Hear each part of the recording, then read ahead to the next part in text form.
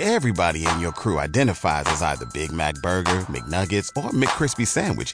But you're the Filet-O-Fish Sandwich all day. That crispy fish, that savory tartar sauce, that melty cheese, that pillowy bun. Yeah, you get it. Every time. And if you love the Filet-O-Fish, right now you can catch two of the classics you love for just $6. Limited time only. Price and participation may vary. Cannot be combined with any other offer. Single item at regular price. Ba-da-ba-ba-ba.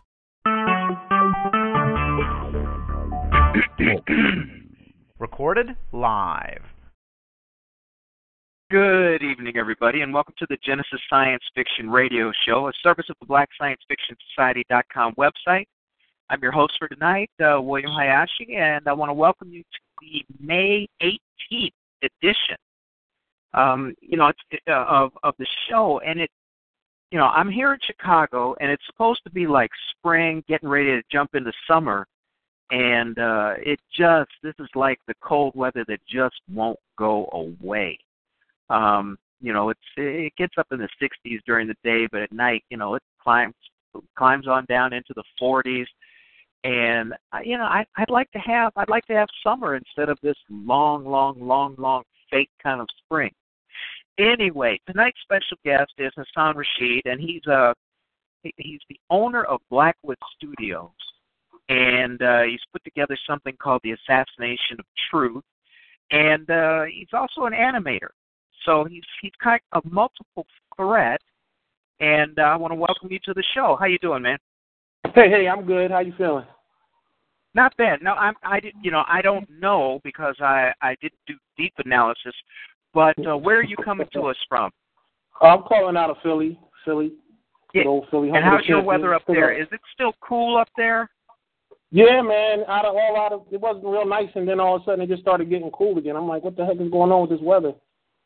Yeah, someone did remind me of something. A friend of mine, he said, even though we're having this kind of slow build up to summer, one of the things that does happen is we get that Indian summer that goes well into November.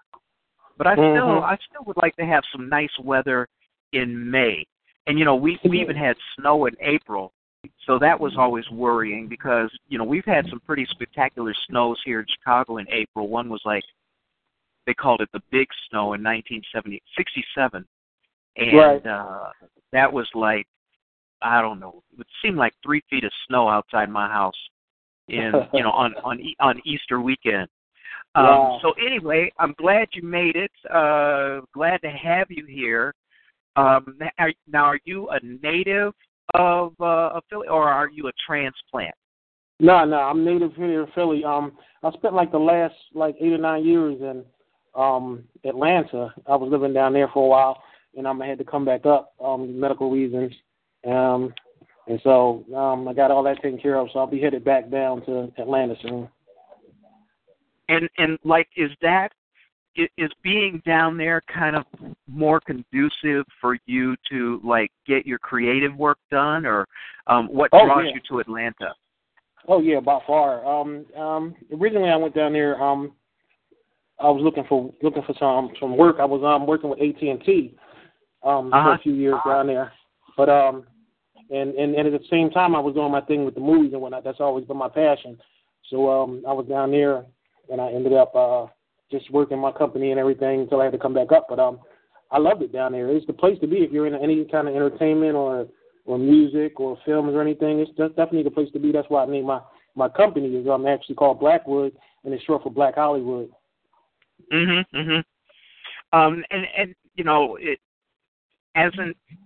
do you do just animation? Do you do live or I don't know what you live movies, whatever. Live action movie. I actually live started action out movies. As a live action director. I wrote a few scripts. I wrote on a couple of movies, and I worked on a couple of movies, independent films and whatnot in and around Philadelphia. And I wrote my own scripts and everything. I was actually into the live action for a long time. For the first 10 years, I did a DVD magazine back in the day called Holla Back. We had celebrity interviews and music videos and all kind of skits and stuff that we put together and packaged, and we had that distributed nationally for a while. And then I had a situation where I got sick. I had a heart condition. I had a weak heart, and I had to get a transplant. Wow. while I was waiting for that, I was just I said, you know what, I just can't sit around doing nothing. So I picked up the animation and 3D graphics and everything, and I spent my time learning that. And over the last few years, I put in enough time to earn a master's degree with this stuff. So all the stuff I've learned. So that's where I'm at. That's excellent, man. Now, did you have like an affinity for movies when you were younger, or was that something that came lately to you? Later. I guess later in life. I was always into like entertainment stuff before I even started doing movies and whatnot. I used to be a little rapper. You know, everybody had their little rap phase. I did that for a while. I owned my own studio. Right. I did a little production of music and everything. So I kind of ran through the gamut, but nothing really stuck with me. Well, the music thing, I still write today, but I was doing that for ages. I was even writing poetry before that. So, but when the movie thing kind of hit me, it really stuck. It's just my passion. It's the only thing that I think that I would do for free. You know, if I had the choice to do anything, you could only do one thing in life, I would choose to make films, because that's where my passion is. So that's what I do. And with this with this animation stuff, I wake up in the morning, I'm on here 10, 12 hours a day sometimes. My wife, you ask my wife, she would swear it was longer, but it's my passion. When I was married, I always tell this, it's kind of a joke, but it also kind of pissed me off. But, you know, I've been in IT for a long time, you know, since the 70s. And so at night, I'd be working on software or whatever, doing something on the computer. And every now and then she'd say, when are you going to be done playing on the computer? And I'm thinking, play it. You know, this is, I'm making money doing this. Yeah. I'm building the internet. I help build the internet. Yeah. No, because that's why I tell people, because I worked in telecom myself for 10, 15 years.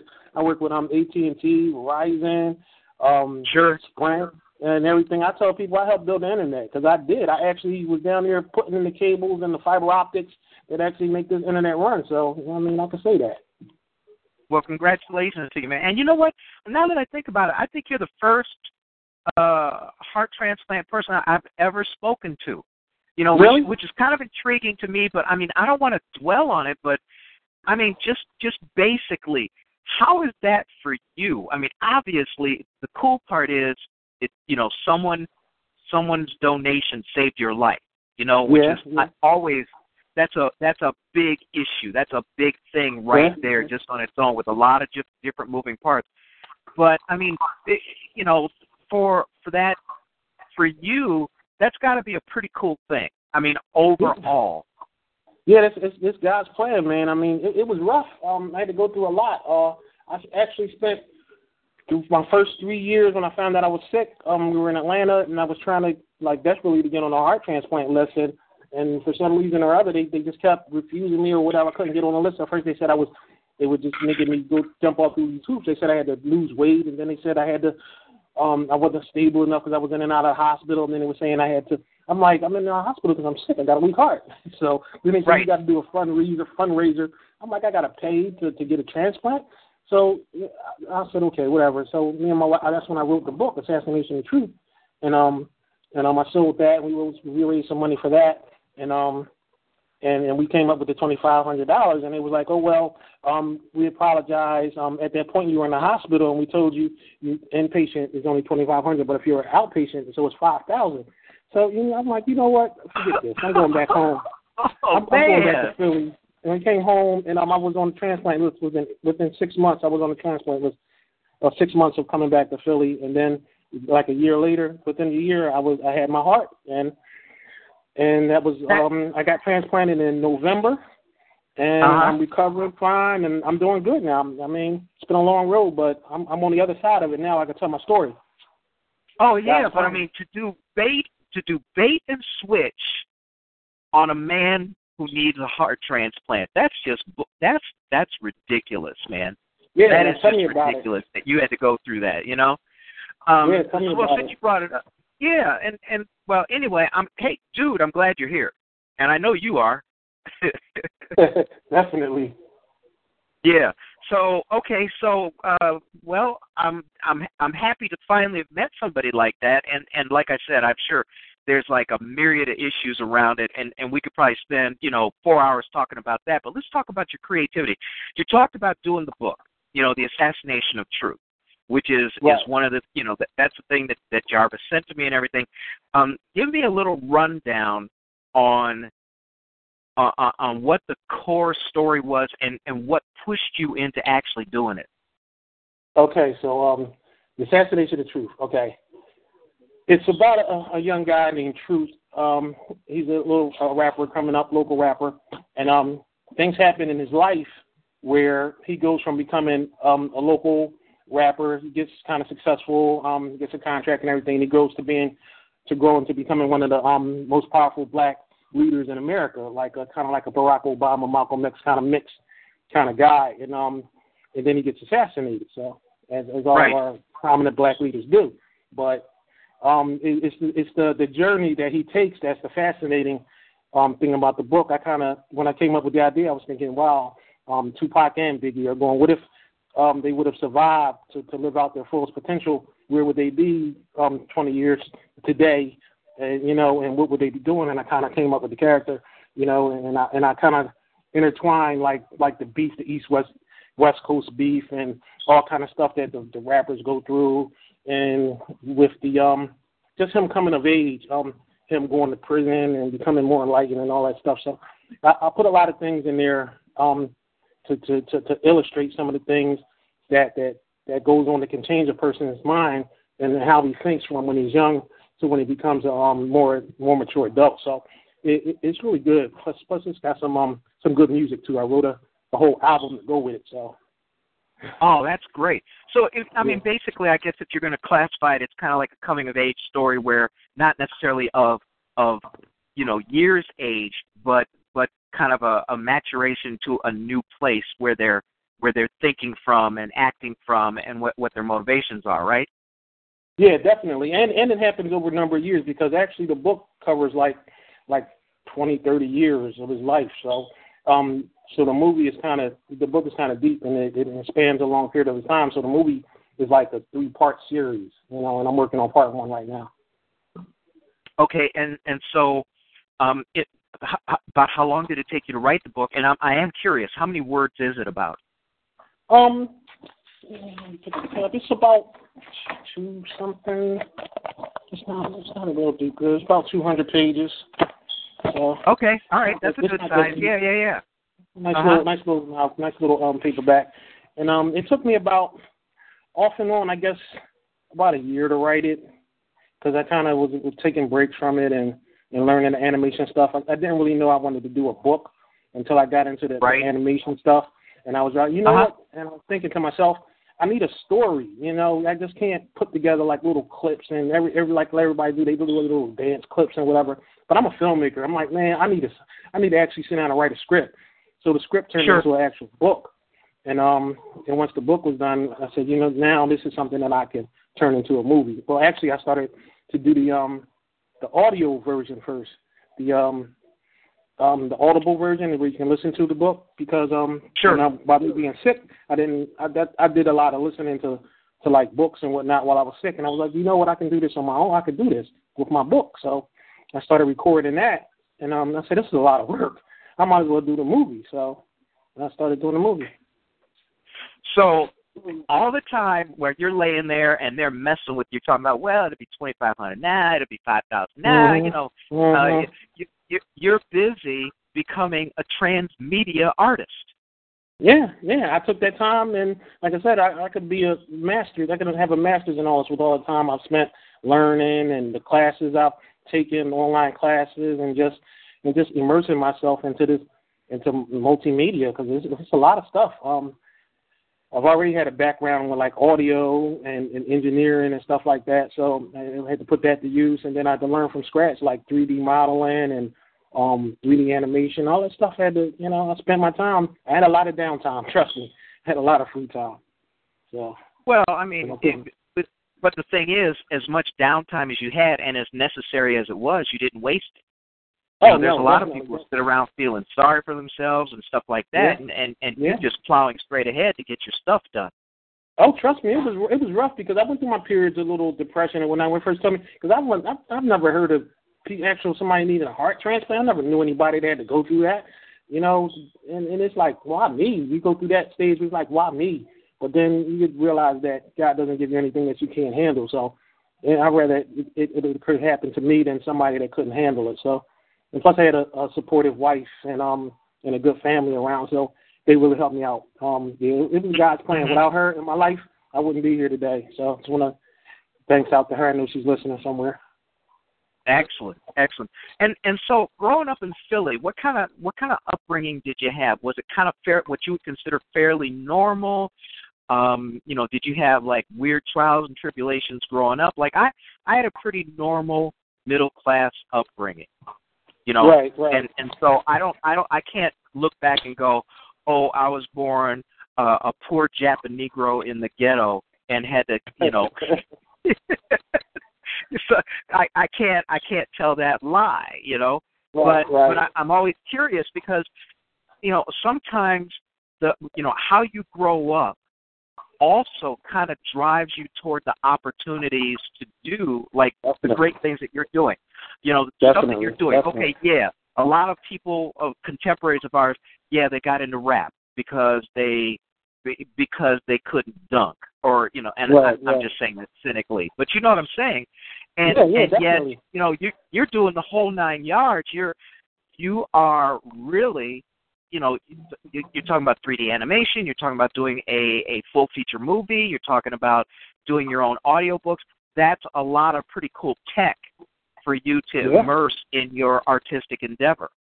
Have you always been kind of nerdy even when you were growing up in terms of tech? Oh, always. I was a tech dude. I was the little techie dude. Even though we were poor growing up, I had one of those growing up in the ghetto kind of stories. That was me. Mm-hmm. I was the one that they got picked on and whatever, and going to school with holes in my sneakers and stuff like that. But I mean, it helped me become stronger and thick-skinned, definitely, as an artist, because you get people who just don't like your stuff, But you, as an artist, you gotta be confident in yourself to know that you're doing this. This is what you feel. This is coming out of you, and not everybody's gonna like it. So you just have to do you as an artist, and you learn that. I think you learn that growing up, having a kind of hard life, because I can see where some people where they're giving everything and everything is perfect in their life. As soon as somebody challenges them or gives them a hard way to go, they don't know how to handle it. They can't handle it. They fall apart. But that was kind of my upbringing, and I was always into the tech stuff. I was always into telling stories and computers. I was into computers way before any of my classmates were, because I had a summer job where you went in and they actually taught us coding, basic coding back in the day. And that was my summer job. I would go in. Yeah, we go in. We learn computers. Back when BASIC was the language everybody used, and we started to learn that. Of course, we had other like classes and whatnot. It was like a summer school, but you got paid for it. But that put me ahead of a lot of my classmates. So I started out early there, and that's where I really got the bug for technology and everything. And ever since then, I was on the cutting edge of everything that I could think of. I'm always introducing my people to, even back when stuff like MySpace and stuff came out, I was on it way before a lot of my friends were, and anybody else caught on to it, and Facebook and all that stuff. So I was the one who usually introduced it to people. So that's kind of cool. You had an affinity for tech, and you were an early adopter and stuff. So I mean, it sounds like you slid right into it. Yeah, definitely. With no trouble at all, No, definitely no trouble with me as far as the tech goes. I'm into it 100% now. I'm teaching. I'm even teaching some of the younger cousins and stuff like that. Some of the stuff, so so that they can one day come and join me and some of the stuff. I don't have to do all the heavy lifting myself. Man, that's great. Not only are you driven for yourself, but to do like that mentoring. A lot of people don't look back right away, because it is tough trying to learn all the things that you're trying to learn. Mm-hmm. But like you said, spreading the wealth actually lightens your load. Yeah, definitely. You gotta think forward. I'm always the type to think ahead, so that the current president is always taken care of. If you think ahead 10 steps, then when you get there, you're already good. So. Yeah. Now, when you were growing up, what kinds of influences did you have, like in terms of TV or comics or stuff like that? Because, it's always interesting to see, how your input got turned outward to your art, Oh, yeah, definitely. I was a big fan of comics. I had a really big comic book collection. I would save my little snow shoveling money or raking money or whatever. I did little odd jobs, bagging up groceries or whatever. We run out and buy comics and stuff like that. And I love comics. And I think that's where I got my kind of cinematic eye from, is comics, because I would pay attention to like how they frame the actual characters and how they frame the story, and each panel, where they position the camera and how they frame and move the camera and stuff like that. Well, you're not really movement, but you get what I mean as far as comic books, how they make it seem like the camera's moving. Changing perspectives and point of view and stuff like that, yeah. And basically, if people look at it objectively, comics are kind of like storyboards for movies. You could easily translate comics into animation, into video, because you've got the heavy lifting has been done. What do you want to frame? What do you want to look at? What do you want to concentrate on, and things like that? And then what about the storytelling aspect? Did you pick that up from comics as well? The storytelling kind of came later when I started reading actual books and novels. I went through a phase in my life when I was just like reading voraciously. I was like every book I could find, all kind of autobiographies and stuff like that, like Bill Gates and Michael Jordan. Who else did I read? Even like presidents like Bill Clinton back in the day. I would read all of those, and then I would get into my science fiction. That's where my first book I've ever read, cover to cover, real novel, was Raise the Titanic. And I read that. And then I kind of fell in love with sci-fi, and I started reading Asimov and a lot of different other science fiction writers, and I just fell in love with it, and that's where I got my love for telling stories. And then later on in life, when I got sick and I started to listen to the audiobooks, that like really brought it out to me, because it's like I can really see as I'm listening to these movies. I can close my eyes and I can actually see these movies playing inside my head, and I really got that really took it to the next level. Man, so I mean, I was kind of like the same way. My dad was a sci-fi nut, so he had science fiction from like the age of science fiction, the 1930s, 40s, 50s, 60s, and so I started with a lot of the classic guys, and mostly because that was who was getting published. I mean, it was tougher getting published back then, and obviously, the bar is a lot lower today to publish, because it's so hard getting. I think that the universal challenge that I always talk about is getting your work raised above the background noise of everything that's out there, which is always tough. Yeah, that's the hard part. Nowadays, you can write a book. There's a million different authors and stuff out there, but the hard part is trying to stand out. Yeah. And so what? I mean, it sounds like you had kind of almost like a classic sci-fi nerdy kind of upbringing. What was it that pushed you into? Was it the visualization of audiobooks that brought the kind of the movie aspect, the animated aspect, the moving picture aspect of the whole art that brought it forward for you? Kind of. Like I said, I was always into like the filmmaking. I started doing filmmaking earlier, before I started getting into animation and whatnot. When I first moved down to Atlanta, that's when I first started doing my film writing stuff, and I actually started producing a film. And so I was always on the road to actually making a movie. That was in my heart. I just wanted to make a movie, and I had all the equipment, the cameras, the lighting, the sound, and everything. And we started making a movie.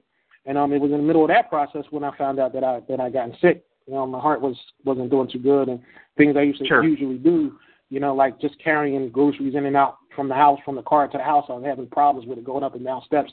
So let me go to the doctor. So I went to the doctor, and then they told me I had a congenital heart failure. So I had a weak heart, and I kind of was taking it easy, but I was still living my life. And then one day at work, I just passed out, and And that was it. That was when I started me on the journey. They said I needed to get a transplant. That started me on the whole transplant journey.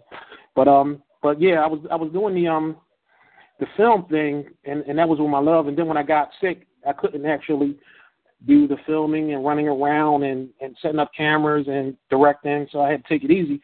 But I could sit down on my computer, and that's when I learned animation, 3D animation, and that's why I found iClone, and that was iClone, I think, 4 or 5, and I just fell in love with it. And I'm like, man, I don't need to leave out my front door. I can build my whole world here inside of iClone and set up my cameras and lights and you know, type in my dialogue or whatever, record my dialogue and whatever. I could do a movie right here on my desktop, and go to town. Yeah, that's where I've been ever since. That's very cool. So you mentioned, you know, going through and putting together the movie version of The Assassination of Truth. How far along are you in that process? I'm just about a little over, I guess, 75% maybe. I'm planning to be done August or September.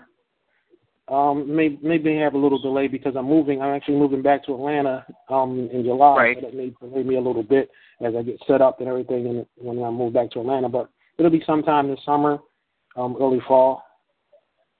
Wow. And then, like, are you talking about an early fall release date for this project? Yeah, definitely. Wow. Definitely. You definitely have to post up when everything is done here so that we can support you. You know what I'm saying? Oh yeah. I'm planning. Like I said, I'm planning on working with a couple people just to do like promotion and marketing, because that's another whole discipline that you got to really jump in, and you got to spend just as much time there as you do with learning how to animate and doing visual production and stuff like that. So I plan to work with other people because that's another discipline, and I just don't think I can start from zero on that again. So, yeah, no. And this is a feature-length project, right? Yeah, it's about an hour and a half. Nice. Very nice. That's pretty cool. And then, you know, are you thinking about this as a one-off, or do you think it might be a series? How are you looking at your creative universe? Like I said, The Assassination of Truth is going to be a 3-part series. This first part is the early beginnings when he's like a young rapper and his beginnings and how everything starts and his journey to becoming the man he eventually becomes. But this is just his early years. So yeah, it'll be a 3-part series. And what I plan to do is I plan to set up like Blackwood Studios as like a film company. I want to put out 2 or 3 movies a year. And my ultimate goal, you know, and just keep going from there, because I think that I want to kind of make it to where it's like Japanese anime. It's real. It has its own like genre basically over there. Over here, it's kind of like a forgotten stepchild, you know. Yeah. So maybe be jump in and get it a little more pop and give it a little more urban feel. Incorporate some hip hop and R&B into it, and see if we can make a Americanized kind of anime as opposed to Japanese style. And with all of with the number of projects that you plan on doing, are these going to all be homegrown projects, things that you put together, or are you also going to start branching out and working with other people?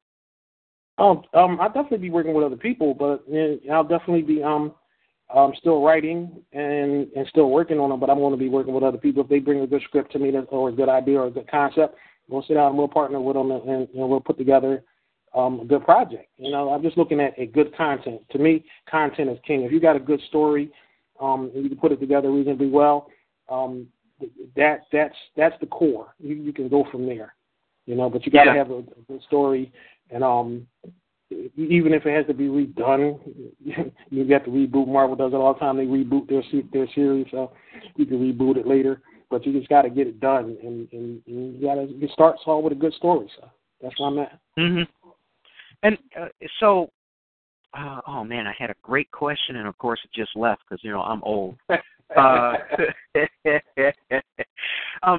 One of the things that's kind of cool is just thinking about the fact that here you have kind of a pretty conventional creative I don't want to say upbringing, but creative path. You discover science fiction, you like it, it sparks your imagination, and it sparks your imagination enough for you to create your own stuff, which is very, very cool. Can you tell us a little bit about some of the stories that you ran into as you were coming up that really stuck with you, that you would consider fairly significant in terms of pushing you into the science fiction genre? You mentioned Asimov. I mean, obviously everybody who reads classic science fiction reads stuff that he did, and I think he was brilliant the way that he took his Foundation series and then took his Robot series and then bent them together at the very end. You know what I mean? Joined them up. Right. What other kinds of what other authors did you read that you would consider influences in you really settling into the science fiction genre? Of course, Asimov, there's one story that I can remember, like, really influencing my thinking as far as really captivating and bringing me into wanting to read more and more sci-fi. It's from a book of his short stories, and one of the stories is called A Road Not Taken. I don't know if you're familiar with that or not, but it's about these aliens that come to Earth, and instead of them, it's like they were similar to humans, but kind of different. And then in their evolution, early in their evolution, they discovered a way to travel space or whatever it was, a time travel space or something like that. It was something simple that man could have discovered anywhere along his development, but they didn't, what we didn't. So we end up being more like militaristic and fighting each other as far as countries, fighting each other and going to war, and because we discovered, say, gunpowder instead of discovering this traveling, this technology that we could use to travel light years in an instant. So their civilization developed along that path, and they were like a peaceful civilization, and their whole goal was just to travel and to see different universes and stuff like that. So that's their path, and while we chose the path of destruction, with being discovering atomic bombs and missiles and stuff like that, and we discovered all of that. But they came to Earth thinking that we were similar to them, and we would be good universal neighbors. But they come to find out quickly that humans aren't friendly. They're scared of what they don't understand. So they end up taking their technology, and pretty easily they don't have the advanced weaponry that we have. So now we have their space traveling technology and these weapons, and we're just let loose on the cosmos. So that kind of took me like, wow, Yeah. But, that kind of got me and drew me in. And after that, it was a wrap. Anything I could find from, seriously. I mean, when you think about that, that's what I would consider a big story, because it's huge, and then yet, your first project you settle on, settling on a character and the evolution of that character and what goes on around him.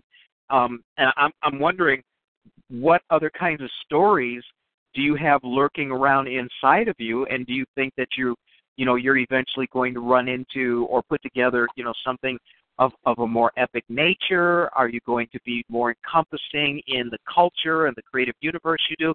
The only reason why I'm asking is because I'm curious, because I wrote something that was bigger than me.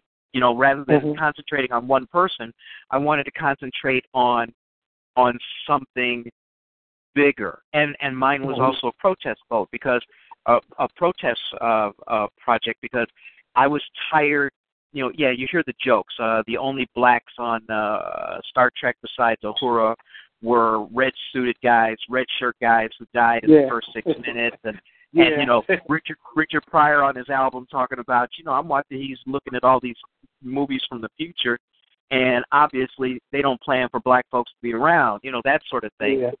So, and the other thing is, I got tired of reading about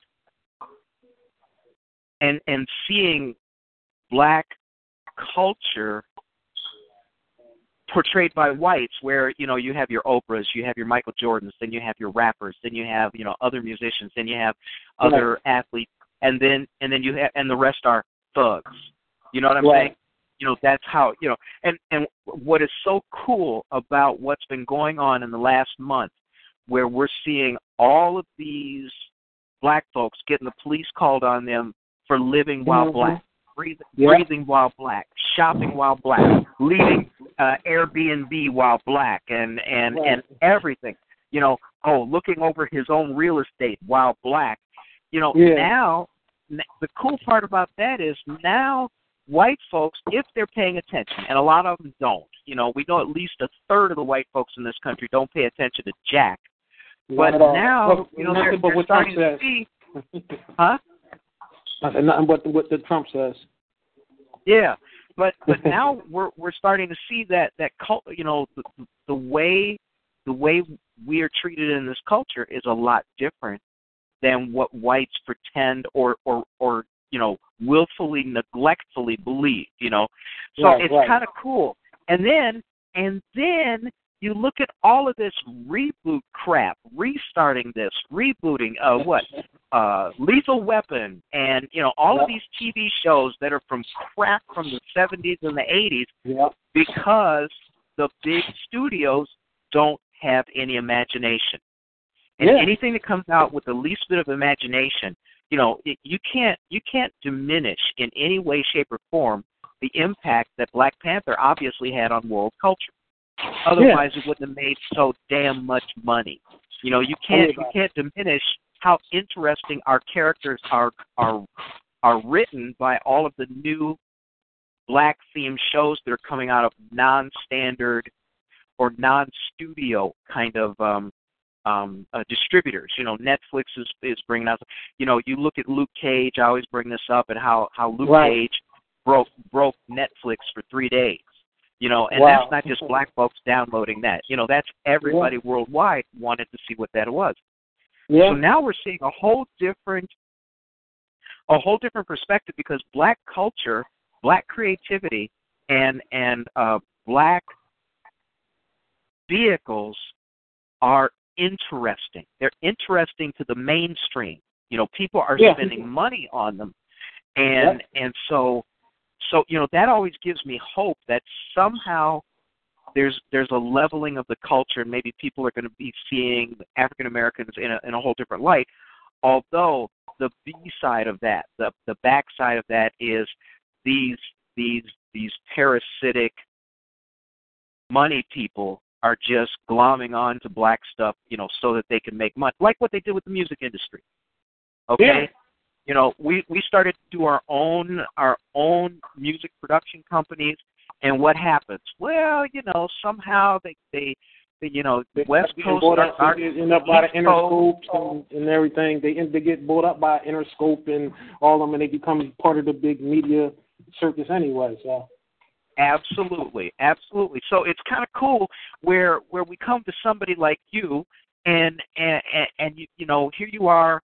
And please don't take anything I say as bad, because it's not. Right. Nerdy little guy from Philadelphia, and you decide to put together your own studio. You become your own transmedia company with your own content. Dude, that is so cool. To sit back like I said, necessity is the mother of invention. I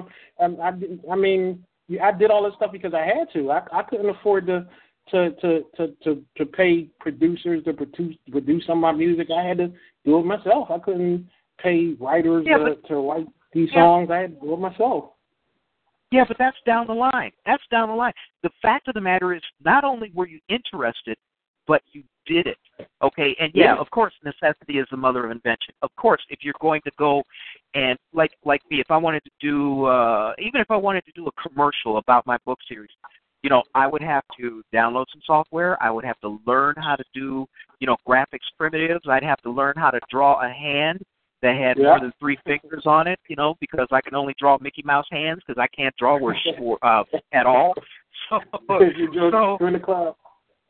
Oh man, so it's always good, and here's the suck ass part of it, and I mean it when I say that, is that because we don't get the same kind of opportunities in American culture that maybe whites do, or at least moneyed people do. That necessity being the mother of invention thing is more often standard than not. Yeah. So definitely. it's good. It's really good to watch how people like you, and I say that in nothing but the positive way, really sit down and say, screw this, I'm doing it myself. Yeah. Like I said, I was never the type to wait around and depend on somebody else to open doors for me. I was never like that. I would think. I was thinking when earlier in my career, when I was coming out of high school, I was going to go to college. My mom was working there. I had a chance to go to Temple University for free. Right. I got distracted. I went into the military, and that's my life. But I was thinking everybody would go to college. And I would wonder why they would come out and spend all this time in college and all this money and then go big for jobs when they learn these skills in college, or they should have learned these skills in college, where they can come out and they start their own. You know, they can start their own business and not have to go big for a job from somebody else. There's a certain amount of, there's a certain amount of comfort if you do work for somebody else. You know, because basically if you do your job, you do it well, and things are pretty good in your work, circumstance, you're going to get paid regularly and things like that. I've interviewed a lot of people who were artists, okay, a lot of black artists, and they wanted to draw, and they did comic books and did that, and a lot of them had parents who said, okay, we support what you're doing, but please have some skills as a fallback plan, because they love them. They don't want to see anybody fail, but then you don't want to see anybody starve too. So, there's that double-edged sword where I'm talking to people and interviewing people who did have support for their artistic endeavors, but then there was always that native caution, because you just never know if things are going to turn out well or not. You know what I'm saying? So, right. I understand. I can understand. In your early years, you're coming out of college, you definitely need to get an income, and you need to go out there. You might have to put in some time in the working world. But along the way, I think people should still have the eye on that, unless they're into something where they're lucky enough to get into something in their field that they really love, and they don't look at it as work, because eventually a job is going to just turn out to be work for you. You're going to go there just to make money so you can pay your bills, and you're going to get caught in that rat race. But unless you're into something that you really love, doing, like if I would have came out of college and I would have jumped into a major studio, and I would love it. My life would have been set. I wouldn't have thought about going anywhere. Probably wouldn't have thought about doing my own thing, because I would be just love where I was at. But if you're a filmmaker and you're stuck selling cars, that kind of thing wears on you. Go, oh, man, I got to go to work today. I got to do this and that and that. I got to deal with the paperwork. That kind of stuff. That kind of wears on you. So I think that people in that situation should always have their eye on doing their own thing and doing what they love. That's what I tell my daughter. Choose something to do in your life that you really love as a profession, and you'll never work a day in your life. I heard that from somebody. It's a popular saying, but I tell her that all the time, and because it's true. Because with me doing this animation and stuff, I can imagine if I was getting paid for it, I would be in heaven, and that's what I strive for every day, to where I can be to a point where I can do this and it'll support me. It'll never feel like work again, because that's the worst feeling, having to get up and go to work for somebody and them not respecting your true talents and what you have to say. No matter how far you rise up in that organization, it's not your true passion. It's not your true love, and you're always going to look at it like it's work. I got to go to work today. That kind of thing. It rubbed me the wrong way, and I got the opportunity, even though I was sick. I had to get sick to do it, but I got the opportunity to actually immerse myself in everything that I love to do, and I'm just caught with the bug. If I have to go back to work for somebody, I think I'll cry. That's how hard it is for me. But it's really that hard. I'm so far separated from that now, and I kind of make a little money on the side, just doing like little projects for people, little animations and stuff like that. And it's not to where I can really support myself, but I think with the release of the movie and then me building and growing as a company, I think that that's my future. That's what I'm working toward every single day.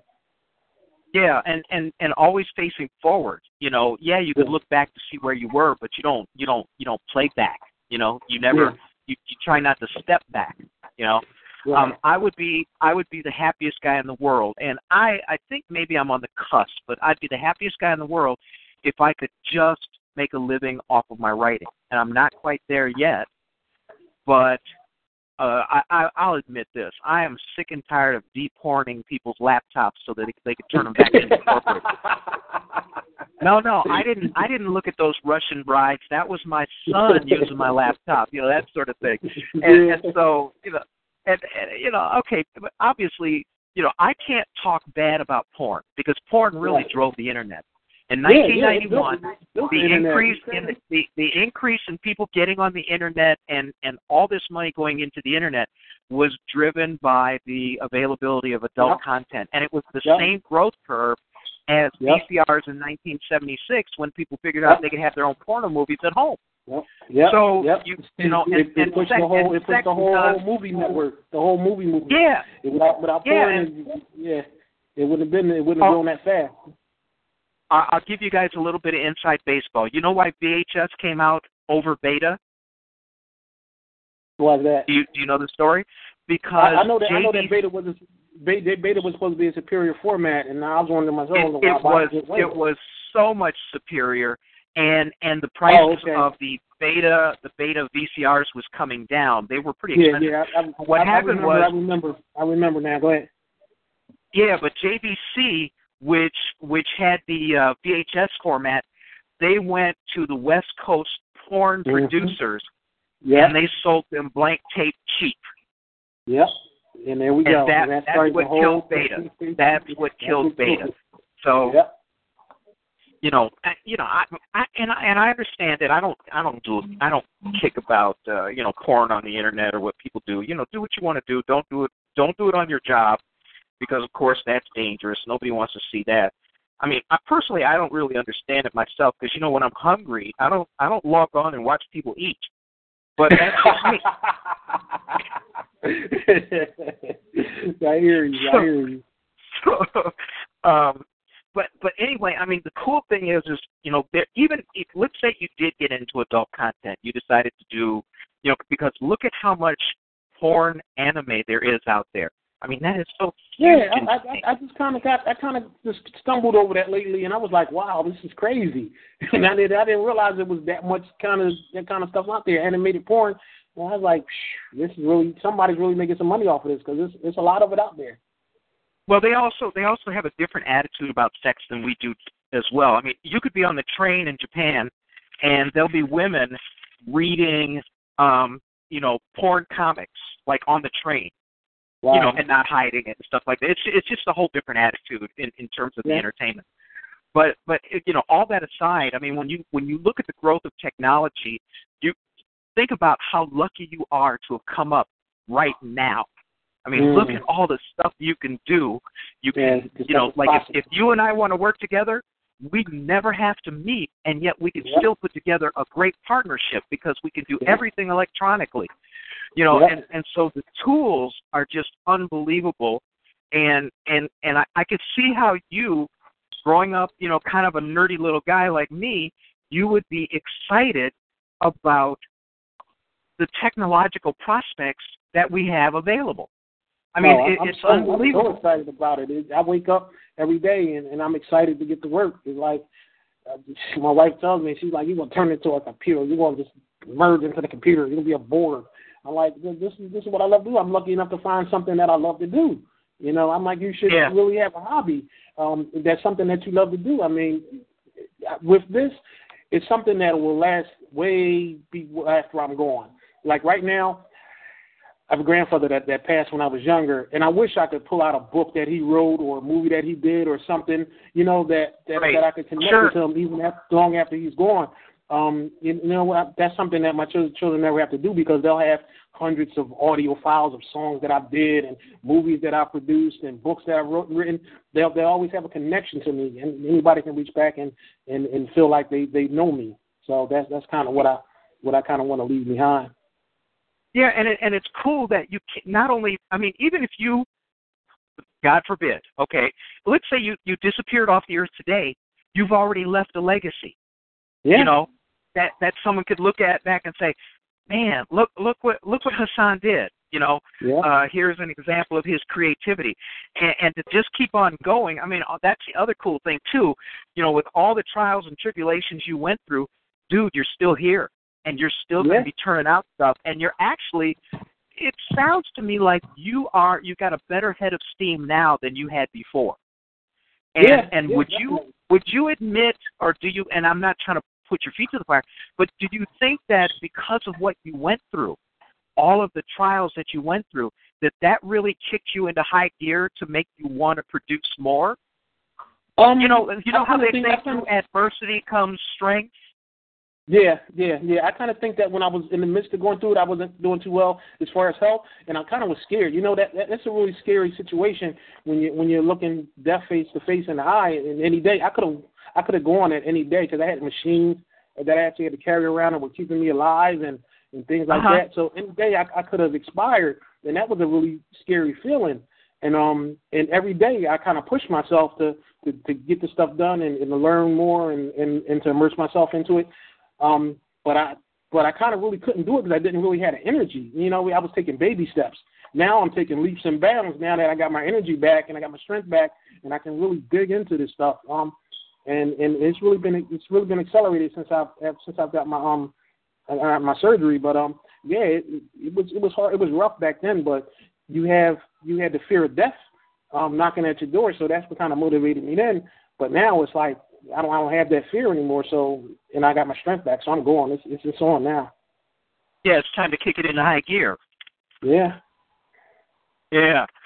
Okay, so let's. All right, we know that you got the. Excuse me, I'm so sorry. Mm-hmm. We know you've got kind of like the trilogy that's been born of the Assassination of Truth. Do you have a lot of other stuff kind of in the hopper that you're already thinking about doing?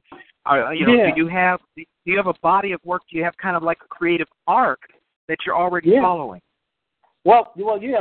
I've got the scripts that I first started when I was doing live feature films. I'm kind of in the middle of, do I want to do those live, or do I want to go ahead and continue with the animation? Because I think eventually, this technology will evolve to the point where you'll be able to do this, and you won't be able to tell that these characters aren't human. Already we're on the cutting edge of that, where some characters you really can't tell, but they're in like high-end studios and whatnot. That technology is going to trickle down to us as far as the laptops, the computers and stuff we use in the software, where it'd be affordable for a small business to actually invest in stuff like that. Already, you got the motion capture suits and things like that you could buy. But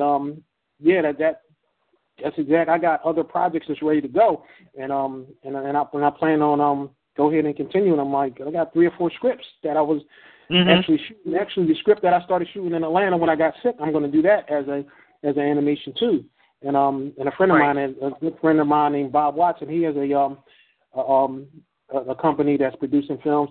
He's written a script that'll be perfect for animation, and I'm talking to him about doing it as an animation now. So I going to cut. So that kind of answers my question from about 20 minutes ago about whether you're going to actually become a studio that takes other people's projects and also brings them to life too. So I mean, your ambitions are big, man, and it sounds like not and it doesn't even sound like you need any help getting there. You're already on your way. Oh, no, I definitely need help. This is hard trying to do everything yourself. One of the things that I've noticed when I was doing a live film is you got to rely on a lot of people, because making a movie is a heavy lift. You got other actors, you got people with cameras, that do the camera, lighting, and all that stuff. But with this animation, you kind of can do a lot of the stuff yourself, but you still need voice actors. You still need people to help you with marketing and promotion. You still need people to actually look at it with an objective eye and say, this doesn't look right, and why is she doing this and stuff like that. So you still got to rely on people, just not as much. But I'm always looking for people that are interested, that are driven, and smart, and actually want to learn this stuff. And as long as you come with an open mind and like, look, and want to learn, and you're passionate about it, I'm willing to work with you, because I'm here every day. So I'm not going anywhere. I'm just looking for somebody that's going to be here and work with me. So that's where I'm at. Yeah. Did you hear about Google rolling out their live their newest voice synthesizing software, where it's indistinguishable from a person. No, I haven't heard that. I think I read about it back in Wired a couple years ago, but they're rolling it out now? Yeah, they just had a demo, I think it was earlier this week, either this week or last week. And then of course, the naysayers and all the little I almost said the P word. All these all these complaining people, they're talking about, well, they should announce when you're talking to a computer and not to a real person because blah blah blah blah blah blah blah.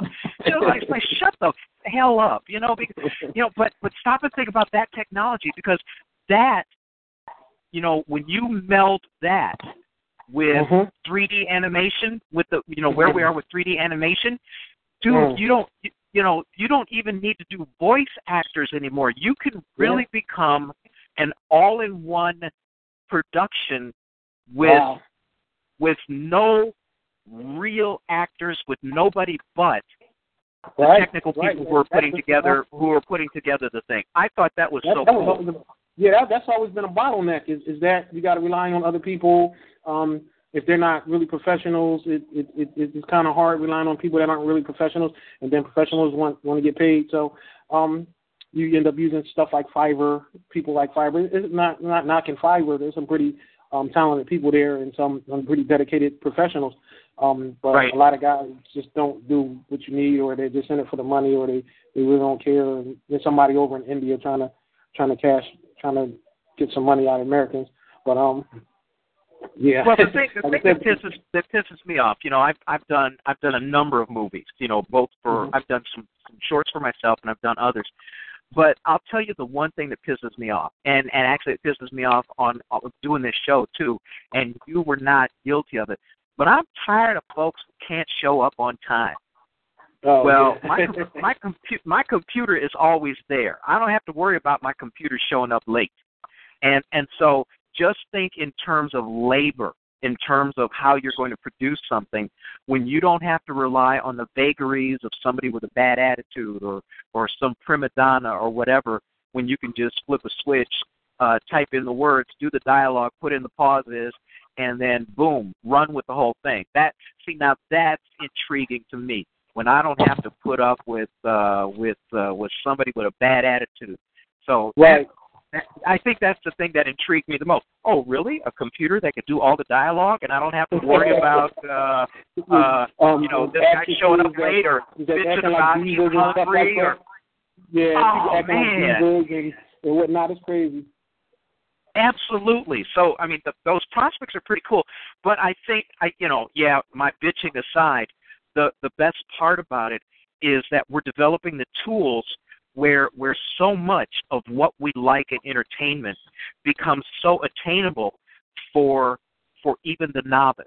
That's the best part, because what it's doing is it's giving us tools that make production accessible to people who normally, look, 10 years ago,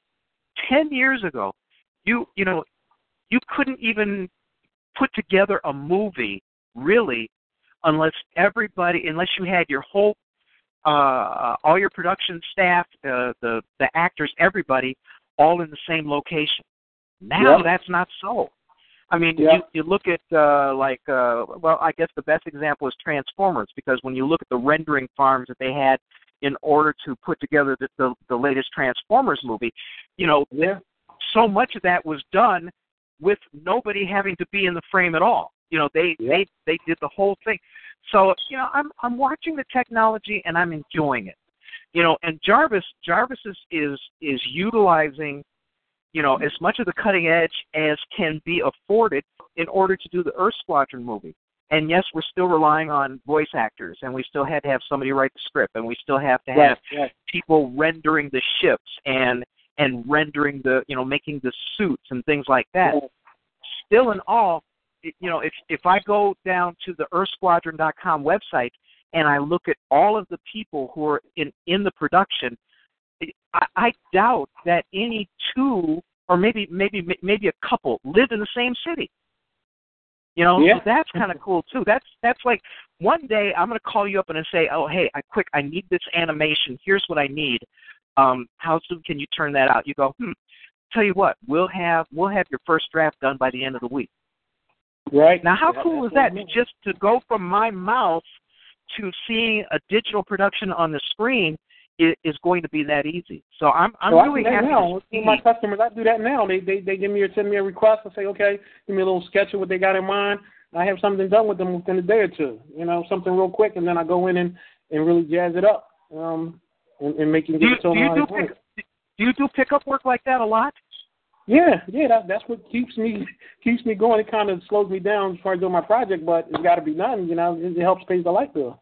It helps when I need software and stuff like that, and I want to have to come out of my pocket. So stuff like that. Yeah. Well, I'll have to talk to you about barter, because if I had two nickels to rub together, I'd be out on a Friday night. Anyway. Oh, man. So, I mean, it sounds like not only are you excited about it, but it's still fun to you. It's not tedious yet, is it? No, it's too much. It's too much stuff to get tedious. Because if I get bored with doing the animation, I can jump to doing some audio work. If I get bored with that, I can go do some modeling. If I get done with that, I do some work in Photoshop. Fixing up some skins and stuff like that. It's always something. So I never get bored with it. Honestly, I never get bored. Can you describe for the people who are listening, both live now and the people who pick this up as a podcast, tell us the software that you're using to accomplish what you're doing? Because a lot of people are always interested in the nuts and bolts of how you do what you do. Okay. It's majority of it's Icon. That's where I bring everything in to be animated and everything like that, as far as the characters and the timeline and everything like that. I'm not the timeline, but as far as my characters and backgrounds and props and stuff like that, it's all core. At the core, it's Icon. But I do incorporate like Grand Theft Auto 5. They have this feature called director view or whatever, where you can actually record scenes from inside the game, and then you can take those and you can chop them up and put them inside your own productions. I use that. So some of the backgrounds and stuff. That's why I got that look for the opening trailer. Well, for the opening teaser for my movie. I use that a lot in there. Of course, I use programs like Photoshop and Illustrator and stuff like that when I want to go in and actually create like textures, and I want to give a character a different look. I want to change the clothing and change the styles and stuff like that. I can go on Photoshop and usually do that, along with a program called Character Creator, which comes along with Icon. It helps you with producing your characters and stuff like that. But other than that, I use the Adobe suite for production. I use Premiere is my actual video editor, and I'm using Audition now, but I plan to switch to Pro Tools for my audio recording and things like that. But I'm trying to stick to the standard stuff. Not crazy, just that Icon is just a beast, and it's getting better and better every time they bring in some new updates or new improvements. I just love it. Right. Somebody in the chat room asks, what about black people? The modeling for black people.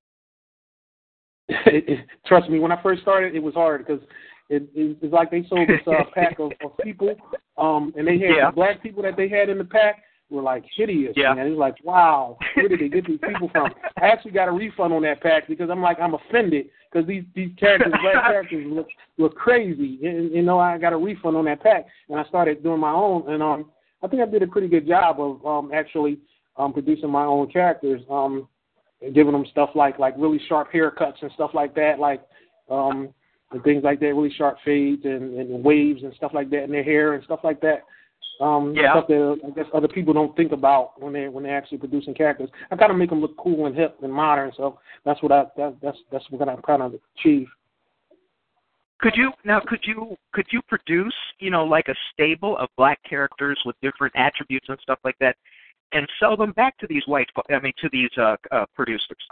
Definitely, I plan to do that. I plan to put that on my store. The characters that I'm using in my movie, I'm definitely planning to put them up for sale after the movie gets released. I'm going to put them up in my store, my Icon store, definitely. Nice. Because you know what, the thing is, they're not going to concentrate on it unless they see some dollars in it. But if they could go and buy it from you, that's a hell of a lot cheaper than them having to pay development money to have it done. Yeah, definitely. So that's definitely some revenue. And then once they see it's really popular, then they'll jump on and then they'll create something that looks kind of like people would use. Yeah. All right. So I mean, this is really cool. I mean, you're entirely self-directed. You're having a lot of fun. You turn any kind of BS adversity that you had in your life into an advantage for you. Let's look a little bit down the road. Where do you think you're going to be in 5 years? My plan is to have my studio up and running, and I can sit back and I'll be able to green light the projects that I want to green light. 2 or 3 projects a year, either they be live action or animation. But I plan to focus on the animation because eventually I think you won't be able to tell the difference. And I want to be one of those. They say, "Wow, that movie was great. I can't believe it was all animation." So that's kind of where I want to go with it. That's where I plan to be in 5 years. My own studio, maybe 20, 30 people working with me. At first I'm thinking to myself, oh man, they can't get to the point where live action is going to be indistinguishable from digitally created. We're already there. But I know. But then you look at. Here's the thing that always blows my mind. I was at one of these conventions in Boston, and I was on a panel about Jurassic Park, and it was just a small joke, but my joke was, when I went and saw that movie, I decided that I wanted to grow up to be a dinosaur wrangler. I'm serious, man, because had we ever seen anything like that before? No, we hadn't. No, and they used this brand new technology. There was no stop motion. They had, I forget what they called it, but they were using this brand new technology. And they had to build, the T-Rex head, to bounce against the bus and stuff like that. But still, as far as you could tell, you look at that movie, and if you're a kid, you could go, well, hell, I'm gonna grow up and be a dinosaur wrangler. Except for the rap. It still stands up today, and you can tell it still looks as good today as it does 10 years ago. 20 years ago. Yeah, and so when just as I was saying, oh man, they're never going to be able to do real life people as well as in a way that you can't tell. But then you know what? They did it with dinosaurs. And yes, we don't know what real dinosaurs actually look like. Some may have had feathers, some may have not. Whatever. You could argue about that stuff all along. But then there's some other milestones that I was looking at because I read a lot of trade magazines and tech magazines, and I was reading about how they invented new math in order to do the hair in The Incredibles. They had to do the same thing all over. They had to do the same thing with cars. They had to invent the new math to make the cars look shiny and stuff, and it's crazy. And they did the same thing with what is it, Toys Incorporated or something like that with the monsters.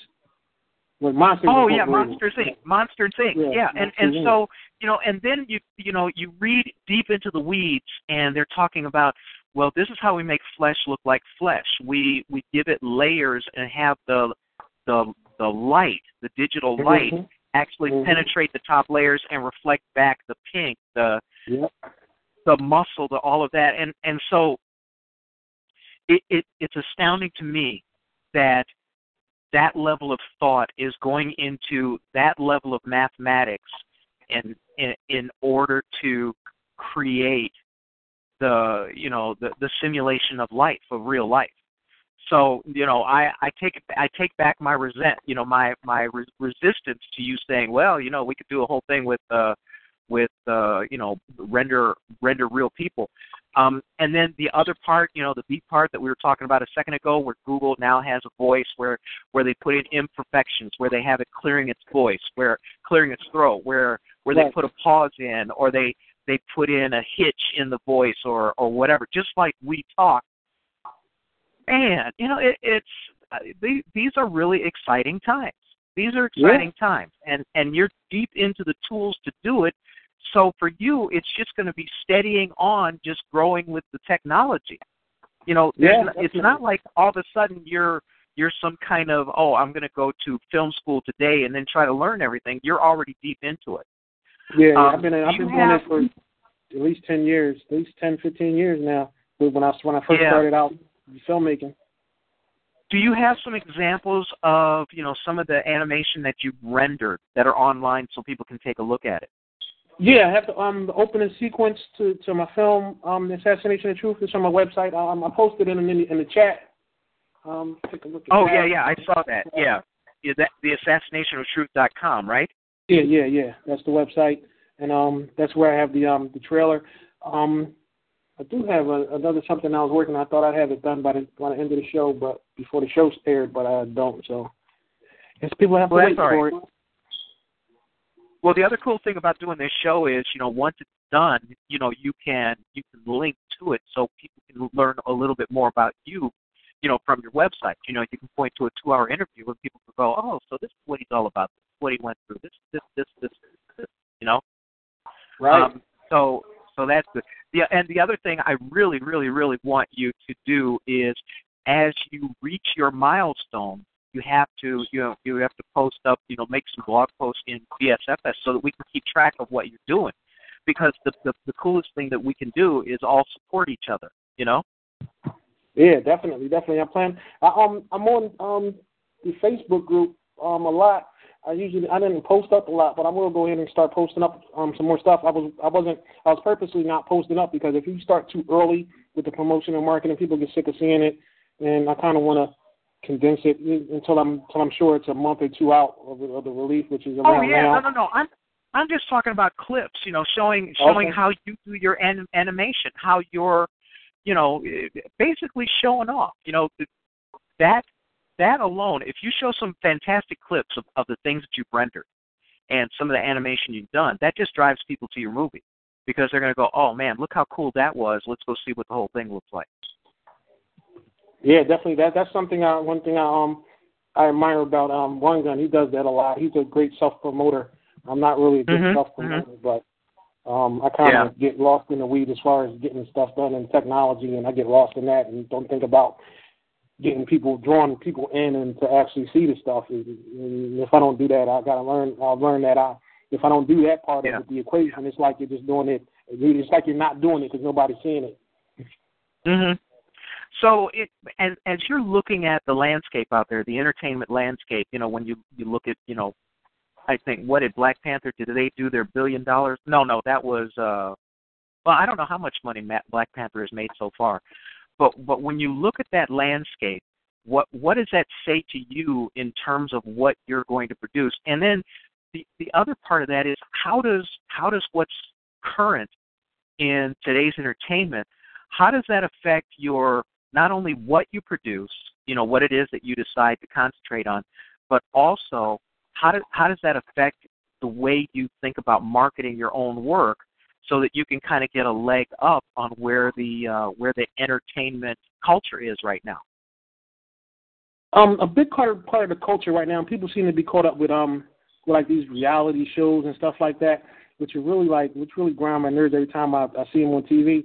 But the thing is, that's modern culture, and you can't really turn your back on it if you want your movies to have that hip kind of current look.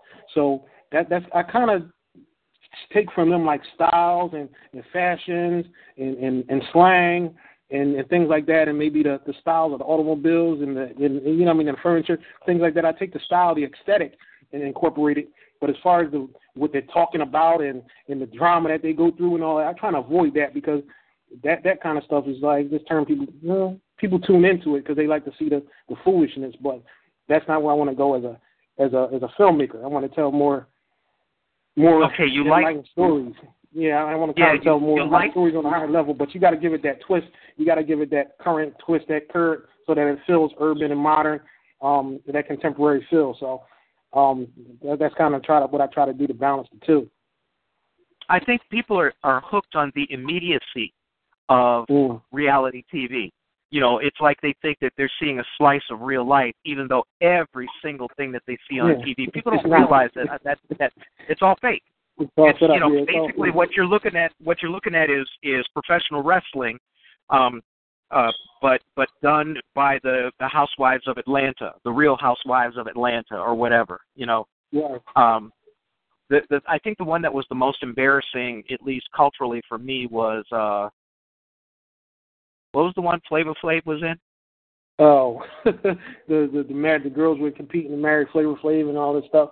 Oh, yeah. Man. Yeah. You know, first of all, the guy looks like a burnt turd, you know, and he wears a clock. Okay, so, I don't understand the female mindset because I don't care how rich he is. Somehow, I just don't. Anyway, but yeah, when what people don't realize is that everything that you see, with the exception of some news, in video or in a movie or in a TV show, every single thing that you see on that screen is contrived. It's controlled. Yeah. It was put there specifically to grab your attention. You know, they had one of these shows. What was it called? Naked in the Woods or something like that? A while back. And I would crack up because it seemed like this guy's starving. He's out in the woods. But hold on, there's a cameraman right there with him. Yeah. And he's not in too much danger. And there was this woman who was competing or something, and she was wrestling in the water with one of the guys or whatever. And then, you know, she's on this show. She signed her waivers. She got on there so she could get attention or whatever. And then she wanted to sue them because they accidentally showed her coochie. So, you know, the ridiculousness of my culture just boggles my mind sometimes. You know? It's hard to believe.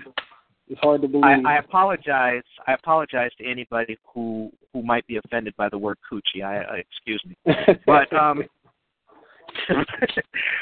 but you know, it's kind of cool though now that you think about it. You know, you could make up a series like that. You know, like the Real Housewives of whatever, or some series like that, and then just render the whole thing digitally, not electronically, digitally. Yeah. And, you know, I'm thinking some real money potential here. You and I will have to talk later because I'm serious, man. I can see a whole lot of money in this, just because, and the whole reason why we have reality TV is because it's so cheap to produce. Yep. You know, it's not like one of those 1 hour dramas, you know, NCIS or any of that sort of stuff. So again, there are all kinds of new avenues that are opening up for this technology that only people with sick little minds like my own are really going to be able to exploit. I think there's some cool potential in you having your own studio. I must admit, man, that gives you the potential to do so many cool things and to do them at a cost benefit that's really relatable, that makes it work. You know? Yeah, that's my thing. I've always, when I looked at businesses that I wanted to try and get into, my thing is low overhead. Keep your overhead low. That's the thing. I tell people when I go out, I want to do this business, I want to do that business. I'm like, dude, you need money to keep those businesses running. You know, that overhead, you got $2,000, $5,000 a month overhead right off the bat before you even have any customers, and you build up any customers. With something like this, you can take your time and grow into it. And you might have to keep up with the technology as far as the software and stuff like that. Maybe some one-time investments with that in your equipment, but it's not that month after month hit. The real hard part is just putting the time in and learning the stuff and becoming good at it to a point where you can actually put out a good product. People would rather spend money than to sit down and learn something. But the software companies have caught on to that. All the software companies have caught on to, you know, that where they've got those damn subscription models because, you know. Yeah, I mean, I'm caught up, and I'm guilty of that because I caught up with Adobe. But I don't mind paying that because it's a small portion. If I can't make $50 a month on my business, I don't need to be doing business anyway. You know, that is true. That is true. I think the total of me in my month that I put out every month for business is maybe $100 a month that I spend that on between Adobe and some new stuff that might come out with iClone or something like that. But if I can't do that in business after 10 years and trying to do this stuff, then I don't need to be doing it anyway. It's just a hobby, and you know, it's not really business. So, you know, I'm glad I can keep myself afloat, and I can afford to keep up with the technology and stuff with just where I'm at now. So when I do start to put out the movies, I should be ahead of the game. Sure. Somebody wants to know where you get your storylines from. The stories that I've written, I did about 3 scripts. They're basically all based in hip hop and urban culture because that's where I'm from. I write what you know, and when I sit down and write something, it tends to come back to that. I tend to put like other little twists. I might make it hip hop, like the one I'm working on now. The script I'm working on now is hip hop, but it's way in the future. So there's a lot of little twists that go along with that. But it's basically in the hip hop and urban culture. But they just come to me. I might think of an interesting situation, something that happened to me, something that happened to somebody else. Like when I was thinking about the assassination of Truth, I thought about Tupac and Biggie. I was like, what if they still would have been alive today, and where would they be in 2018, and how would their life have changed from when they were younger and they were going through their beef and all that stuff. And I kind of built a story on that. It just comes to me, and I just sit down. The hardest part is just actually writing, especially with the internet. When you sit down and write, I don't actually write with pen and paper. I write on my laptop, so I'm on a computer. The hardest thing to do is not to go check Facebook and Instagram and stuff like that. You gotta say, you know what, I'm just gonna write. And once you can sit down and become disciplined enough to write for half an hour a day, you'd be surprised at the amount of sheer stuff that comes out of you when you just sit down and write it. And then you just take that and you craft it. You look for a good core, and then you just go from there and build a story. Yeah, that's really wise of you too, because like I check Facebook on a laptop that sits on a chair by itself. I don't turn on that laptop maybe 3 or 4 times a week. Just to see if somebody dropped me a note or something like that. And the other part that I think you're very, very wise at is something that I learned early on, and that's to work every day. When I started writing my first book, I treated it like a part-time job. So every night at 10 p.m., I stopped what I was doing and I started writing till about 2 in the morning. So every day I had a part-time job writing, and that's how I wrote, 330,000 words in 9 months. And I've met so many people in these networking groups and these workshops and stuff. Oh yeah, I'm writing a book. Really? What's it about? Well, it's about blah, blah, blah, blah, blah. Yeah, how long have you been working on it? Well, off and on about maybe 10, 12 years. And the next question is, well, okay, no, wait, well, and I didn't laugh at them. I said, well, okay, so what keeps you from finishing it? And they said, well, life gets in the way. I've got a baby. I've got, I just got married. My job makes me tired and stuff like that. And what I realized, the gestalt of that was, if you don't have the commitment, if you don't treat it like a part-time job, it doesn't get done. Because how many of us really feel like, at the end of your work day, if you're not lucky enough to work in whatever your creativity is, how many people, after going and digging out sewers or whatever the hell they do, or programming for other people, how many people come home and feel like doing their own stuff? They don't. You're tired. You want to get away from the keyboard. You want to rest your eyes. You want to see who won the game. There's all kinds of things you want to watch. You want to watch your Real Housewives of Atlanta. You want to, or whatever. And that's because what they're doing isn't their passion. Because if it was truly their passion, you couldn't really stop them from doing it.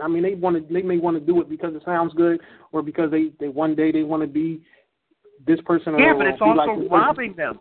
It's robbing them of their will. It's robbing them of what it takes to get done, and that's the part that I don't think people see all the time. It's not only that you're tired, but what it is you have let that tiredness keep you from doing what it is that you dream. But to me, even if I was tired, if I had to work 8-10-hour days or whatever like that, and I come home, I still would sit down in front of my computer and write and do this animation, even if I was dead tired, because this is my passion. This is what drives me. This is why I do those 10 hours a day in the office, so that I can come home and do this. That's me. That's where I'm at with it, because I'm passionate about that. Because I'm passionate like that in what I do. And and people that I run into people all the time that say I want to do this and I want to do that. Well, it starts with you gotta invest in yourself. They say they don't have their money to do this or that, but they can go out and get the latest Jordans or or the latest clothes and stuff like that. And I just shake my head because iPhone.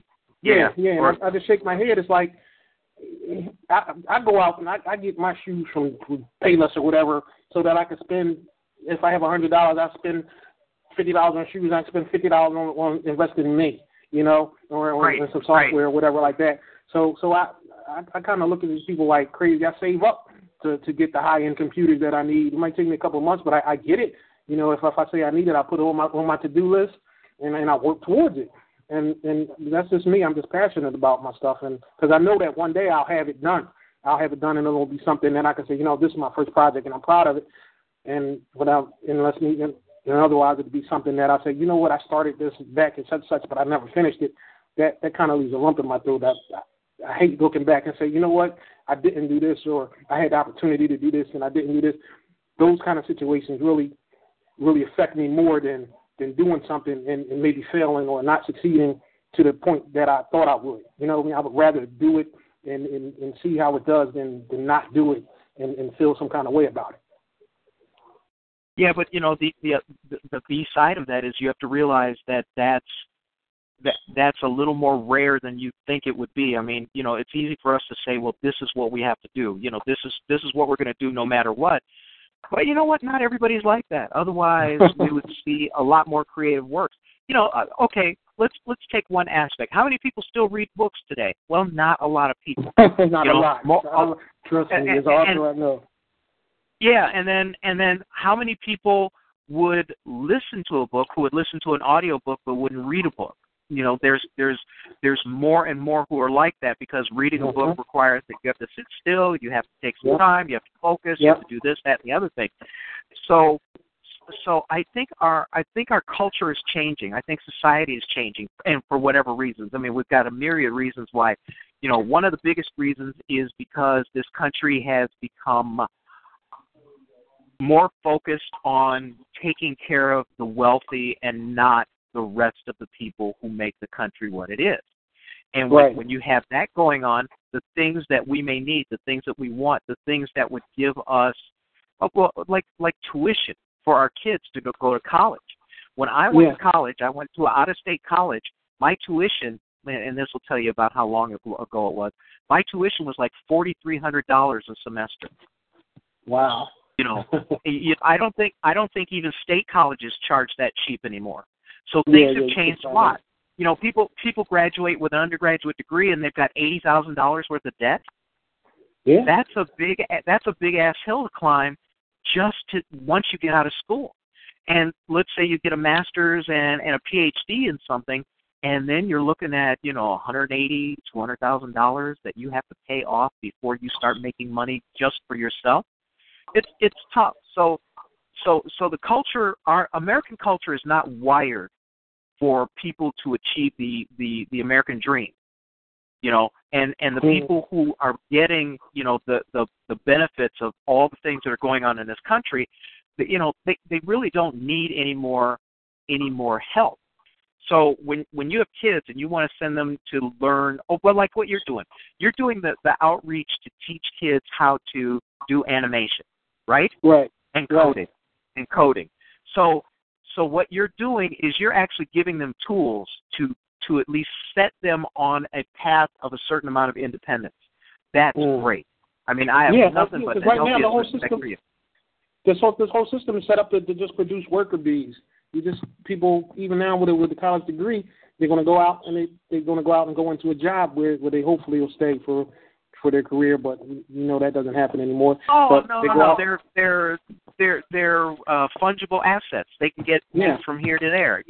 If somebody can get a worker to do something for a nickel cheaper than the people that they've got hired, they're going to fire the people they got and then hire those other people. So it's a tough world out there, and I think obviously the best model to follow is an entrepreneurial one, but they make that as difficult as possible as well. How do you break into putting your own studio together? How do you find the marketing acumen against Marvel Studios to advertise your own movie? How do you do this? How do you do this? How do you do this when it's all an uphill climb? And you're right. It does take the persistence of somebody who's just decided, damn it, I'm going to do it. Well, the schools are teaching our kids that, damn it, I'm going to do it is impossible. You put a kid through No Child Left Behind, and then they come out of high school with just enough skills to make change at McDonald's. That's pretty messed up. Yeah, definitely. and people need to know. They need to know the limits. As much as I do, I also know my limits. I know that at this point, me trying to wear all the hats, and I kind of do that with the production because out of necessity. But there's another side to the whole product as far as this movie goes.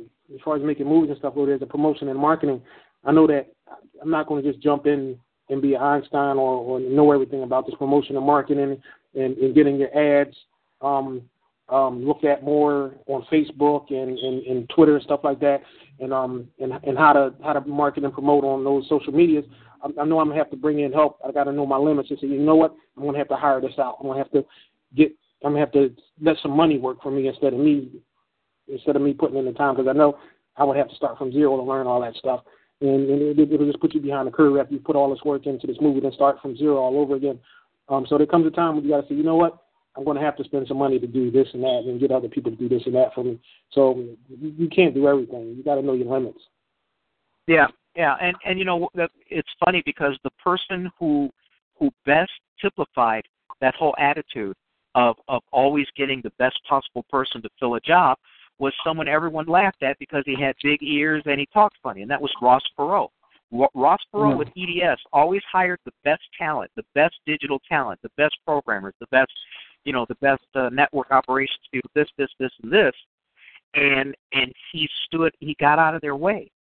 And a lot of people can't get out of their own way. They think, well, in order to run my company, I have to have my finger on everything. I have to be the boss of everything. I have to make all the decisions. But you know what? If you surround yourself with really, really good people and you decide to trust them, you're going to go further. Because I can't be an expert at everything. I just can't. I can't. Like I said, if I wanted to turn my works into movies or something like that, I want to have a script doctor who's better than me. I'm a good script doctor, but I want someone better than me. I want to get the top talent in the top roles, because that's what it takes these days. Why would you want to be second? As good as you can afford, as good as you can afford. Yeah, and the other thing is I don't want my ego to ever get in the way of me making a good decision, and that's a tough thing for people to learn. People often ascribe allowing someone else to make a decision as somehow diminishing them. Well, unless you are a genius at everything, and who is? I don't know anybody who is. As good as James Cameron is, he did Avatar, right? Yeah. Yeah, as good as James Cameron is, he's only a half-ass writer. He can't write very well. And even though technologically Avatar was great, especially if you looked at it in 3D or IMAX, it was just a mind-blowing visual experience. But the story was just Dances with Wolves. Where basically you had the white guy coming to the natives and making everything right. And you know what? That wasn't even original. You know what the very first example of that was? Johnny Weissmuller in Tarzan. How the hell does some white swimming guy run the whole jungle? You become king of the jungle. Oh man! So you can't be the best at everything. If you have enough money, you can get away with it, but that doesn't always guarantee that you're going to have the best product. And I'd rather have the best product. For me, I write my own books. I don't let other people help me, write them for me. But I sure as hell farm them out to beta readers and say, go ahead, tear it up. Let me know what's not working. Let me know if there's something weak. Let me know if I got a character who doesn't sound right. Because I am not the final arbiter of all things, in a story. So I think you're very wise to have, said you recognize the fact that other people can not only lend assistance, but give you vital assistance in areas where you may not be the best. So I don't see. I see no flaws in your business plan. I mean, I actually don't. And I look hard. I always look hard because, one of the things I do is I write business plans for other people. I look at other people's business and how they're going to go forward and try to find, well, do you have a weakness here? Do you have a weakness there? Are you not thinking about this?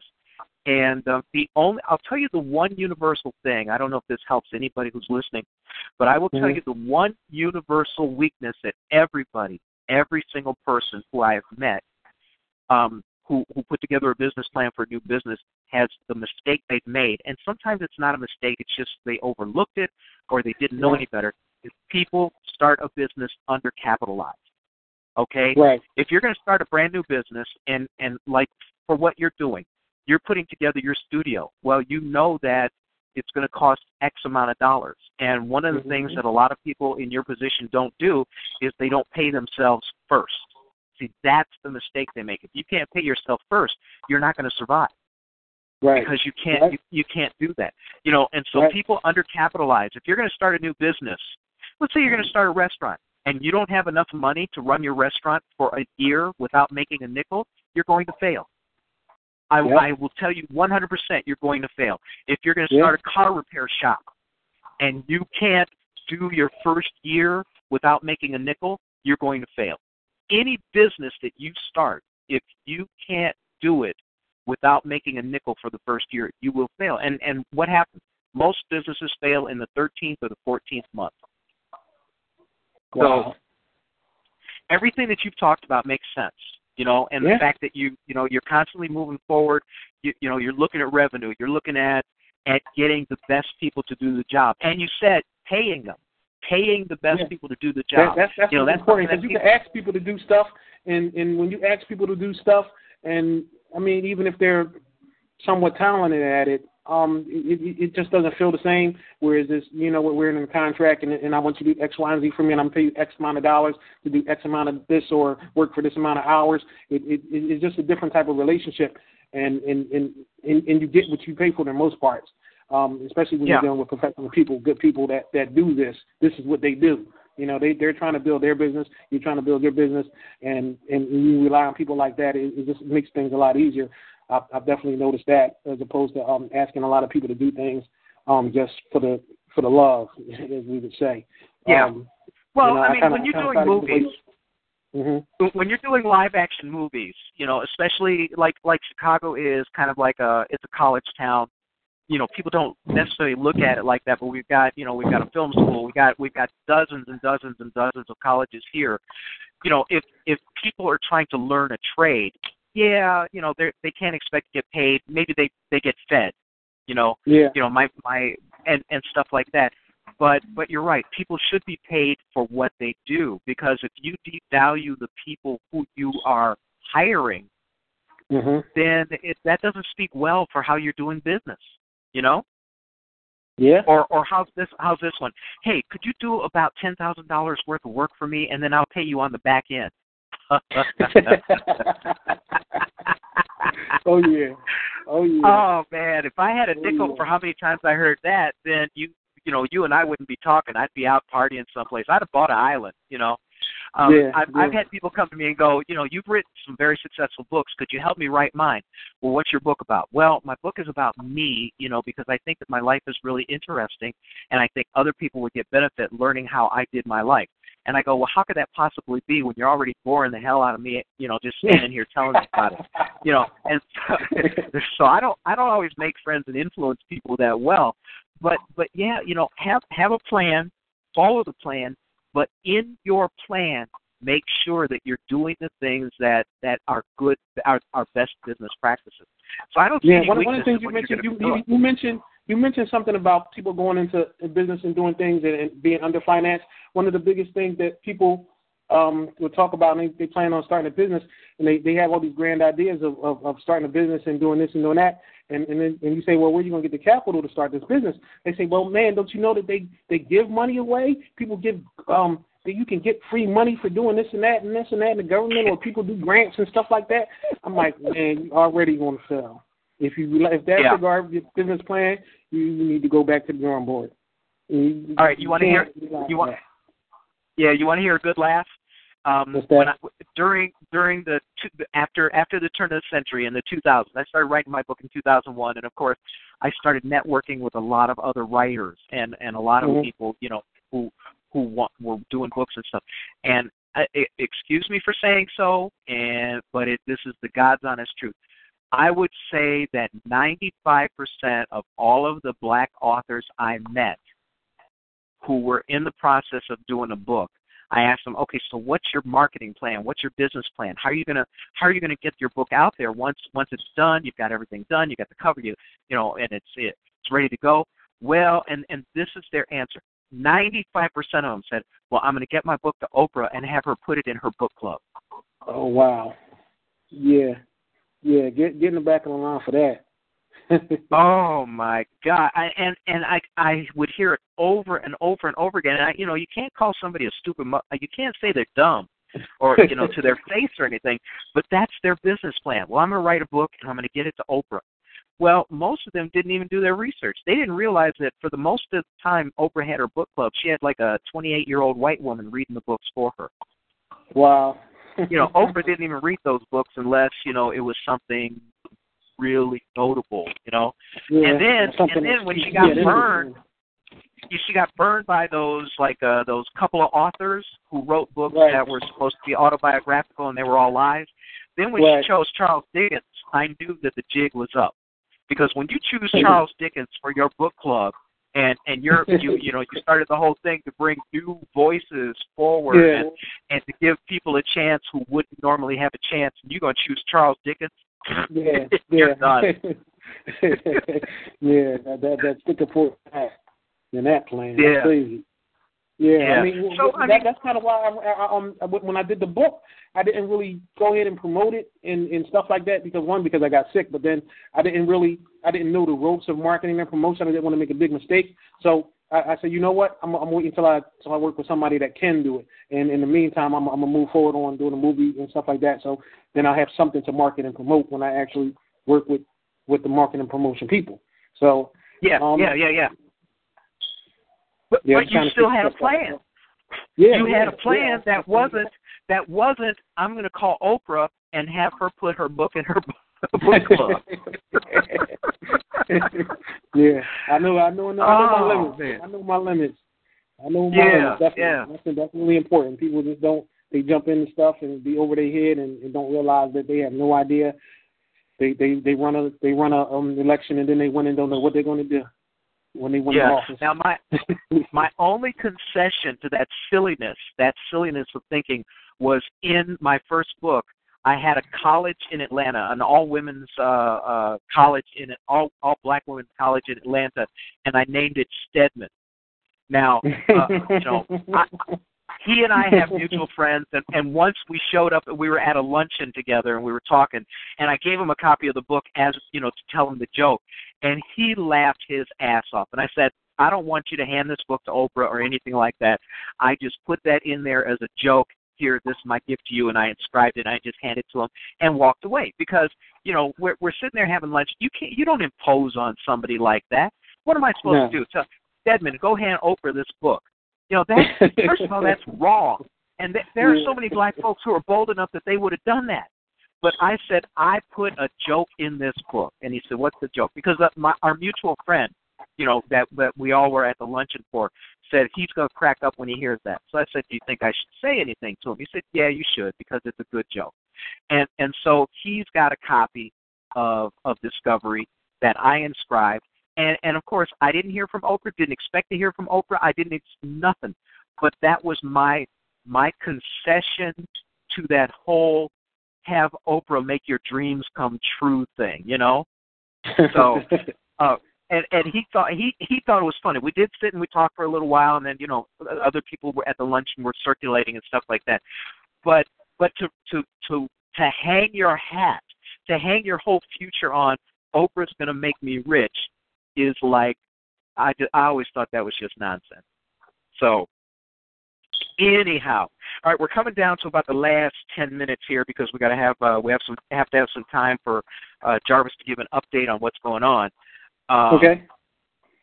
So if you were going to look back and and illness aside, except for how it did drive you forward, because, you know, from everything you've said, it just made you more determined to stick around, to get healthy, to do better. But if you were going to say what was the most important lesson you learned in putting together, you know, the beginnings of your studio project, what do you think that would be? I mean, if you were standing in front of a bunch of business kids, you know, some maybe seniors in high school or freshmen or something like that, what do you think is the most significant thing that kind of drove you toward your success? I guess that would have to be the fact that that this is my passion, that this is the technology and just working for myself. Dream? Yeah, just living my dream and doing stuff that I love to do. That's the most important thing. 'Cause I couldn't imagine putting all this time and all this energy into something that I didn't really feel. Like if I was doing this project for somebody else that had written it and wanted me to come in and do the animation and do the movie and stuff, I don't think I would have put in this much passion and drive into it, because I guess I would, because it's me actually doing the animation and stuff, but it's not my project, it's not my baby. I guess I wouldn't doing something for somebody else.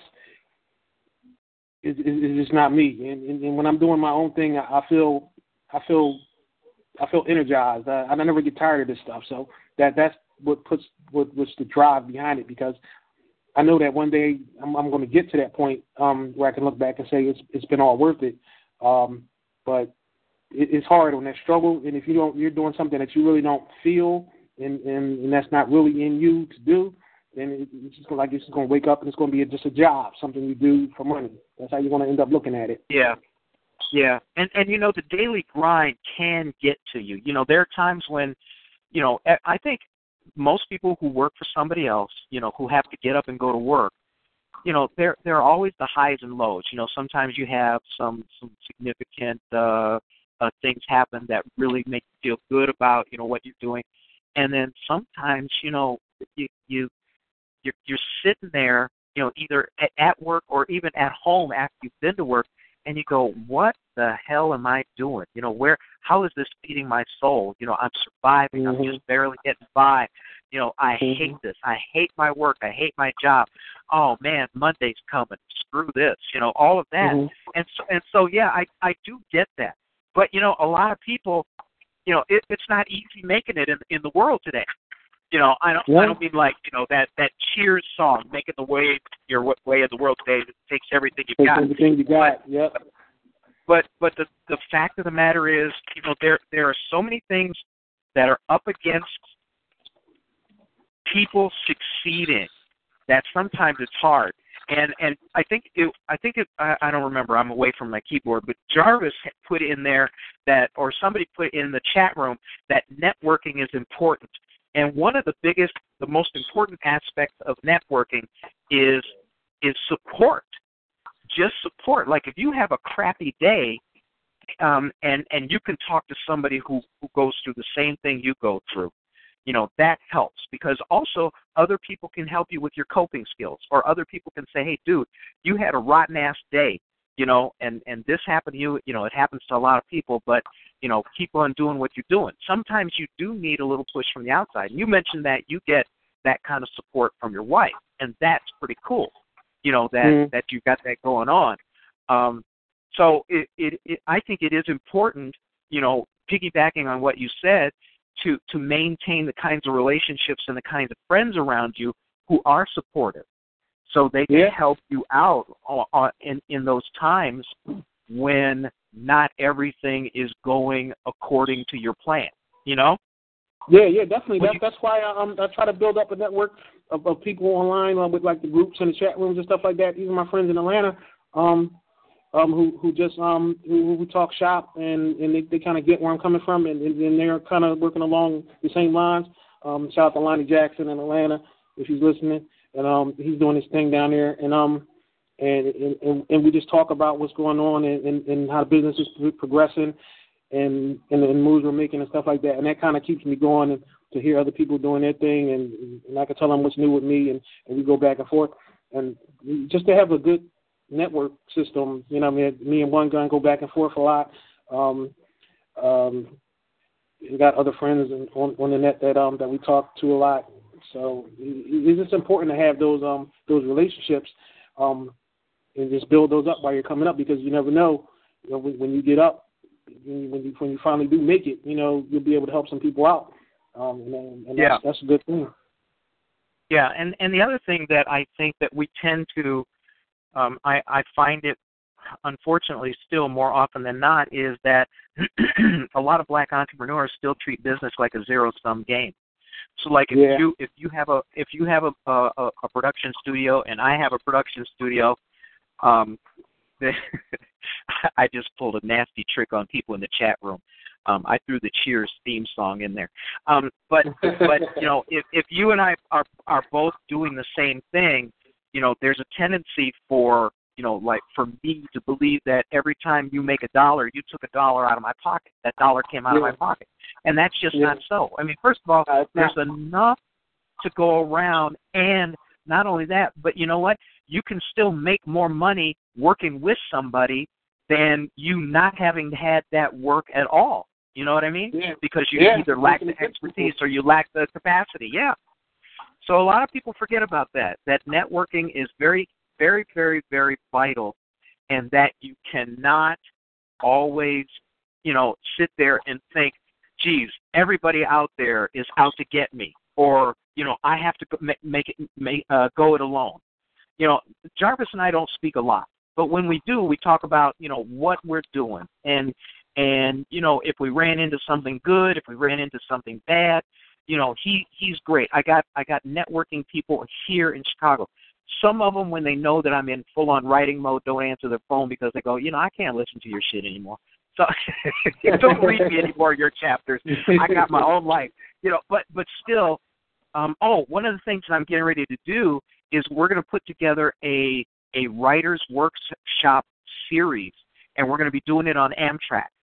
So from Chicago, we take the day trip to Minneapolis and come back. And so there's a half a dozen to a dozen of us writers on that train, and we're doing the actual writer's workshop. So we're kind of isolated, but yet there's like scenery going by. You can get the food there or bring your own food. We'll have probably a couple of sleeper cars in case somebody wants to take a nap. But that is such a cool idea for an all-day writer's workshop. Instead of sitting in a school. I'm not sure. We're that's what we're doing right now. We're looking at all of the trips. Now, we're going to try to keep them down to day trips, so we go out and come back in one day. Right. Eventually, I want to do like a weekend trip or something like that, where we go. Let's say we go to Colorado Springs and then come back. That sounds great. Yeah, and someone, Joey put in there that Amtrak did that. Yeah, they made an offer to individual writers where you would have to write something every day, and you would have to help them with their marketing and things like that. But we want to do this. We don't want to do this for Amtrak. We're just using Amtrak as the place where we're sitting and doing our work. And obviously, if it becomes popular, I already have lined up. There's actually someone. I'm doing a brand new TV show soon, and it's going to start out streaming. But one of the episodes of the TV show, we're going to film the whole, film how this workshop works, and that'll be one of the episodes. And so, once people catch on to an idea and it looks like a fun idea, a lot of people are going to want to get onto it. A lot of people are going to want to publicize it. But it's such a cool idea, and it seems to me that it would be a lot more fun than just, we're having a workshop at so-and-so church, show up at 9, bring your lunch, blah, blah, blah. That just doesn't seem as exciting, And someone's going to do me one better, all right? Here's what someone's going to do. Someone's going to say, we're going to have our workshop on American Airlines, and we're going to fly to San Francisco, and then we're going to fly back. And I'm thinking, an $800 workshop. Yeah, well, screw that. At least the train is a lot cheaper. Yeah. So, or a cruise. A cruise is nice. I think if you can get people together on a cruise, that's you get People isolated for a little while. A cruise is like a vacation, though, and you know, it could distracting. It could get distracting with all the I events admit and it, stuff to do. And unfortunately, I like to have sex on a cruise, and you can't, you can't be, putting together a workshop just so that you can nail somebody. That's just wrong on all levels. But yeah, you're right. They have had big writers' cruises, where I remember one was it was a LGBT writers workshop, and I think it was women. I think it was lesbians, and they were doing poetry. They were doing short stories. Some were working on books and stuff, and they did do like a 3 or 4 day cruise. So yeah, you're right. People have done that, but I think the Amtrak thing is kind of cool because let's say you convene in the gondola car, and you're watching the world go by, and people are reading the things that they're writing, or you're stuck on a part of what you're working on, and you've got some actual real other writers who are helping you put that together. I think it'll be a lot of fun. Anyway. Yeah. All right. So we're down to about the last 5 minutes here. Jarvis has to stop eating his wings and go upstairs because he's going to have to get on the phone in a minute. But first of all, I want to thank you, man. I had a good time doing this. Did you? I mean, I hope you enjoyed it. I try to make it as fun as possible. Great. It was great. I was kind of nervous about it, but I don't do too much publicity. But yeah, this was great. Yeah. So, somebody said, Joey Pinkney says he's actually written some good stuff on the Megabus. I think the Megabus is a little too distracting for me. Plus, they usually have chickens walking up and down the aisle, and people.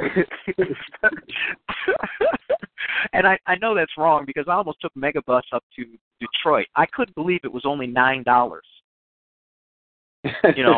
For $9. I've never had the experience of getting on the Megabus. Yeah. But, no, I haven't either. And for $9, do you have to push start the bus?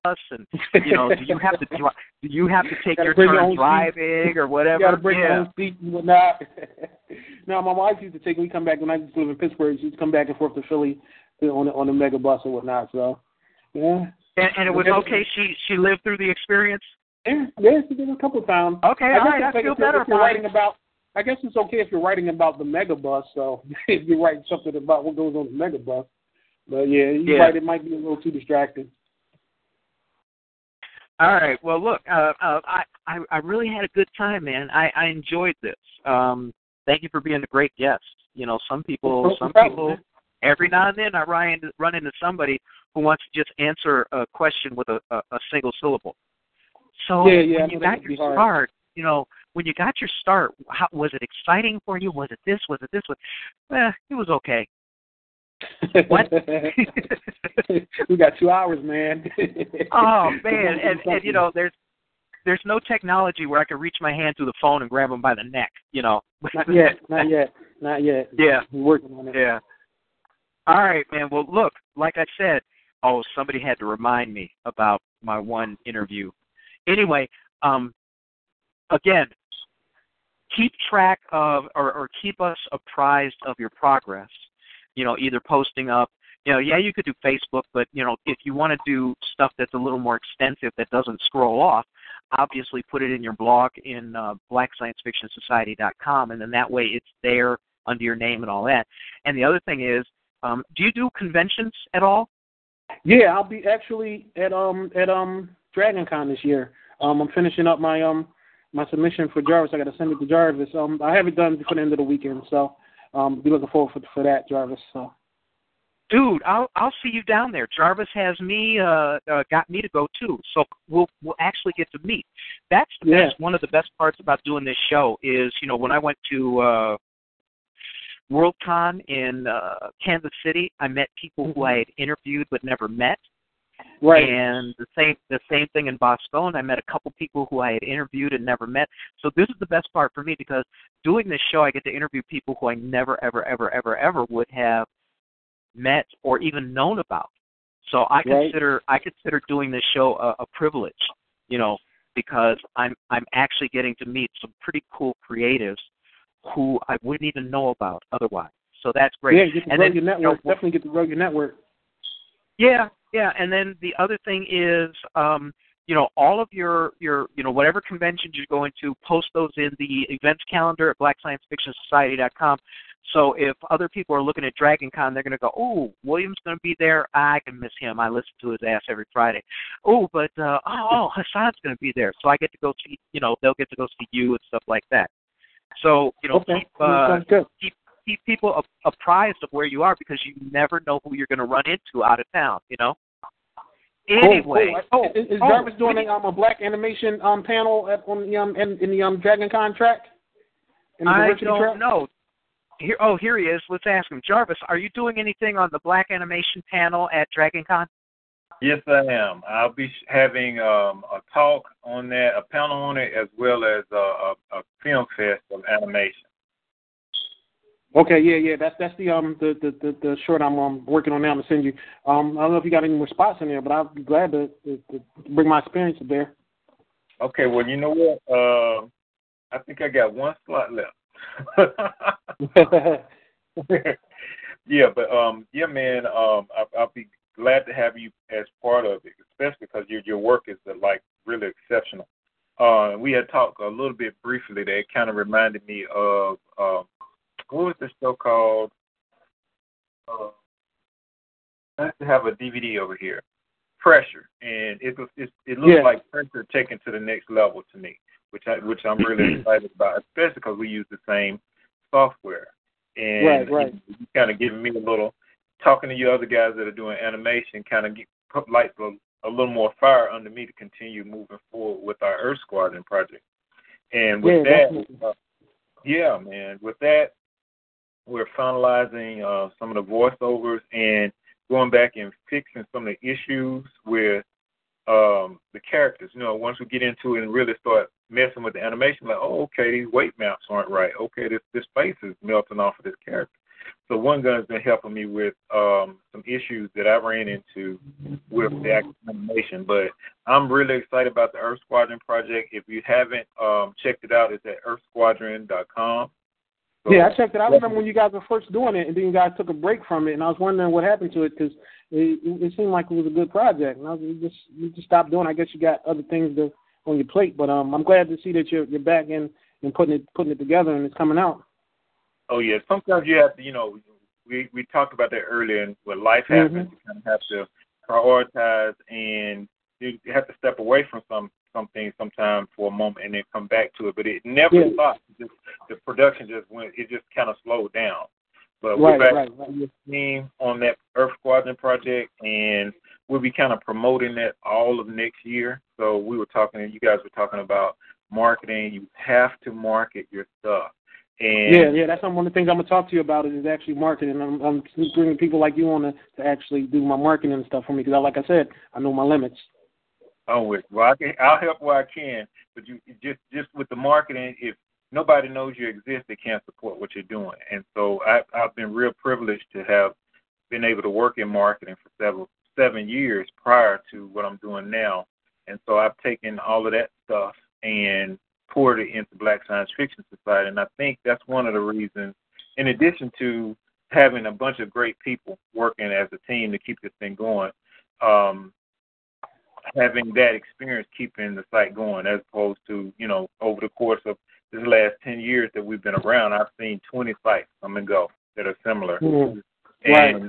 And I credit our community environment and the marketing to keeping this thing afloat and keeping it moving forward. And we're going to be running a Patreon account soon. I kind of set everything up to a certain point. I just need to finish the video. What we're trying to do is we're trying to shore up the efforts that we're doing by solidifying the financial base on everything that we're already doing, so that we can have a solid base and move forward doing other things that we want to branch out into. Like right now we're doing the radio show, we're doing the magazine, we got the book series, we got the movie, we're doing the site itself. But we want to actually move more into games, toys, and events. Now, we've been making stabs into these different things, but we want to do it in these upcoming years with the right financial backing. And right. Yeah, you got the right idea. That merchandise, that's the other side of the coin comes in. You can make just as much money off of merchandising and toys and clothes and stuff like that as you can off the actual feature film. Yeah, exactly. And you kind of use that stuff to bootstrap the main thing. You know, you sell these T-shirts and posters and stuff to keep everything going and to, like I said, have that solid financial base to keep moving. Oh, before I forget, I want to throw a quick shout out to Kwesi Jackson. He's going to be doing his first art show at Tennessee State University, July and August. And so he's going to have about a dozen pieces of his artwork there. So I'm going to need him to post that up on the website in the events section, hint, hint. And also on the sci-fi on the sci-fi tour, Black Sci-Fi Tour, we've been to 4 events so far this year, and we have at least 8 more that we're privileged to go to. We've been to OnyxCon, we've been to Afrofuturism Mini Fest here in Nashville. We went to the Atlanta Sci-Fi and Fantasy Expo and the African American Author Fair here. Now we also have coming up Urban Nerd Con, which we're helping sponsor. Of course, Dragon Con, OnyxCon. There's a second OnyxCon in August. Okay. The Upiri Experience with Lonnie Jackson. You guys. Yeah. Lonnie. Yeah, can't wait to get back in touch with him. Yeah, he's good people, man. Also, the African Street Festival here in Nashville, the Motor City Black Age in Detroit, and we're also looking into possibly adding the Black Women's Expo here in Nashville and the Jazz Festival. So these are some great opportunities for Black Science Fiction Society to get out there. And if you would like, if you could send us like promotional material of yours, and that's everybody that's in the chat room and is listening to this, that want to help promote their stuff, I can kind of put it in the bags when we sell stuff. We can put your stuff in addition to ours, and it'll kind of help market each other. And so these Oh man, I didn't know you were going to do that. Shoot, I sent you a crate of stuff last week. You know what? It just kind of came to mind as you guys were talking. We were talking about marketing, and it's always, you have to try to be really creative to get this, to move the ball forward. And so sure, that's something that's not going to really cost anybody anything. Just slip some advertisements in with the bags, with people buy books and stuff. So I'd be more than happy to. And I'm really geeked to see Hasan's animation, man. He's doing it. So I was working on. I thought I'd be done tonight to actually show you guys, but I'll probably post it up in the Icon Guild group, so you'll be able to check it out. That's kind of where I post my stuff at. Make sure to post it on the site in the video section. Okay, well, I kind of want to just keep it to people that's working with Icon, so I get feedback and stuff. I want to put out to the general public like that, but when it's done, yeah. But that's where people can see like some of my stuff that I'm still working on, because I don't put it out publicly all over the place, just in there, because I know that there are people there that work with Icon and they can spot little things that the average audience won't see. So I'm real impressed with what I'm seeing, man. So keep doing what you're doing and leading by example. Yeah, I appreciate it, man. I appreciate it. And who else is in there? Is Alonzo? Oh, he's gone. Alonzo, he's been a big part of the Earth Squadron project. He's taken my little raggedy animations and characters and turned them into something really, really interesting and worthy of admiration, I think. And then also William, he did. People don't know that Earth Squadron was a story I wrote probably 16 years ago, and I pulled it off ice and talked to William about it and gave it to Will, and Will took that little short story that I wrote and made it into an 80-page script. He really breathed life into that project. So I had my hats off to William for contributing to that, because it wouldn't be an Earth Squadron without William. Well, thank you. You mentioned that you're still doing some voiceover stuff. I'm available. I got like a studio set up. I can do some voiceovers if you still need some help with that. Oh shoot! I think I might have a few characters that I could send your way then. Cool. Yeah, he actually had me do voiceover, do one of the characters too. Uh-huh. Yeah. I think they're fun. Yeah. I love doing it. I love it because I kind of got the acting bug a while back, but yeah, I got the face for radio, so. You know what? It's really fun. I actually am a character named Corey, he's like a spaceship mechanic in a project put out by Brandon Wright. Right. Called Dead Star. If you haven't seen it or heard about it, definitely check it out. We have some of the video in the video section on the site. But it's fun for me to be a character on somebody else's show. yeah, I did a voice on One Gun's movie and in his feature. Man. Well, see, I count myself really lucky to have been given the opportunity to do voiceover for that, because of course, as you know, I have the face for voiceover work and for radio, and being and being able to contribute that way. Actually, it was a lot of fun. You know, I the last time I did voiceover work, it was for a production trailer, which is actually on my YouTube channel, and you know where the guy had me do the voiceover work? I was in his hall closet with all the coats around us to kill all the echoes and stuff. Echoes. Oh wow! And it came out great. I mean, he said he got this little stool. He said, "Come in here." I said, "What?" He said, "Come on, you have to sit in here." I said, "For what, mother?" I said, "Well, why are you putting me in the closet?" And so he said, "No, it's because of the echoes." And I did the work, and then I listened to it, and actually you could hear it. It's the Chicago Job trailer on my YouTube channel, and it actually came out. It came out great, man. You know, it just goes to show you. You know, if you don't know someone else's industry and someone else's skill set, how much you can learn. Yep. And I've learned a lot doing the movies that I've done. And you know, I even had, I'll just give you some inside baseball. When I did the script for Earth Squadron, it was the first 3D animation script that I ever wrote, but I figured it's actually different from doing live action, because there are certain things that you can do with 3D animation that you can't do with live action, and vice versa.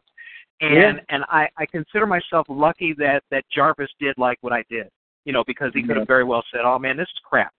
So again, thank you for the opportunity. Yeah, teamwork makes the dream work, man. And like I said, this site is a community, and it's a testament to Black people working together and getting things done. And so I want to keep that moving, keep this going, and like I said, diversify into other things in the future. And so I want to thank everybody in the sound of my voice for your support on Black Science Fiction Society and our related projects. Well, I want to thank everybody who supports this show, and especially those who show up every week, hang out in the chat room, you know, give their editorial views on what's going on and crack jokes and what have you, because really it's a lot different if nobody's there, you know, because basically, you know, there's a lot that you don't play off of. Plus, when someone picks it up as a podcast, there may have been a question that someone could have asked that we forgot to do. So this is pretty cool for me. Cool. Anyway, I want to thank you, Hasan, for being our special guest for this week. Jarvis, I want to thank you again always for the. Yeah, I want to thank you, Jarvis, for giving me this opportunity to do this pretty cool thing every Friday. And I want to thank everybody who participates and checks this show out either live or as a podcast to keep the interest going. And so on behalf of everybody who does this, I want to wish everyone a great weekend ahead. Cool. Thank you. Thank you, All guys. right. All right. Everybody. All right, you guys, take it easy. All right. Bye-bye. All right. Thank you.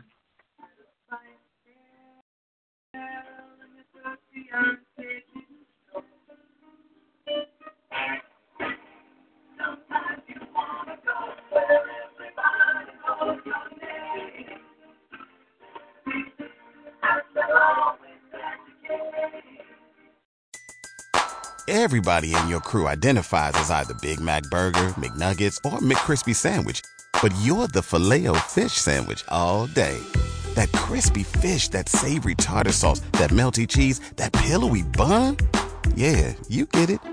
Every time. And if you love the Filet-O-Fish, right now you can catch two of the classics you love for just $6. Limited time only. Price and participation may vary. Cannot be combined with any other offer. Single item at regular price. Ba-da-ba-ba-ba.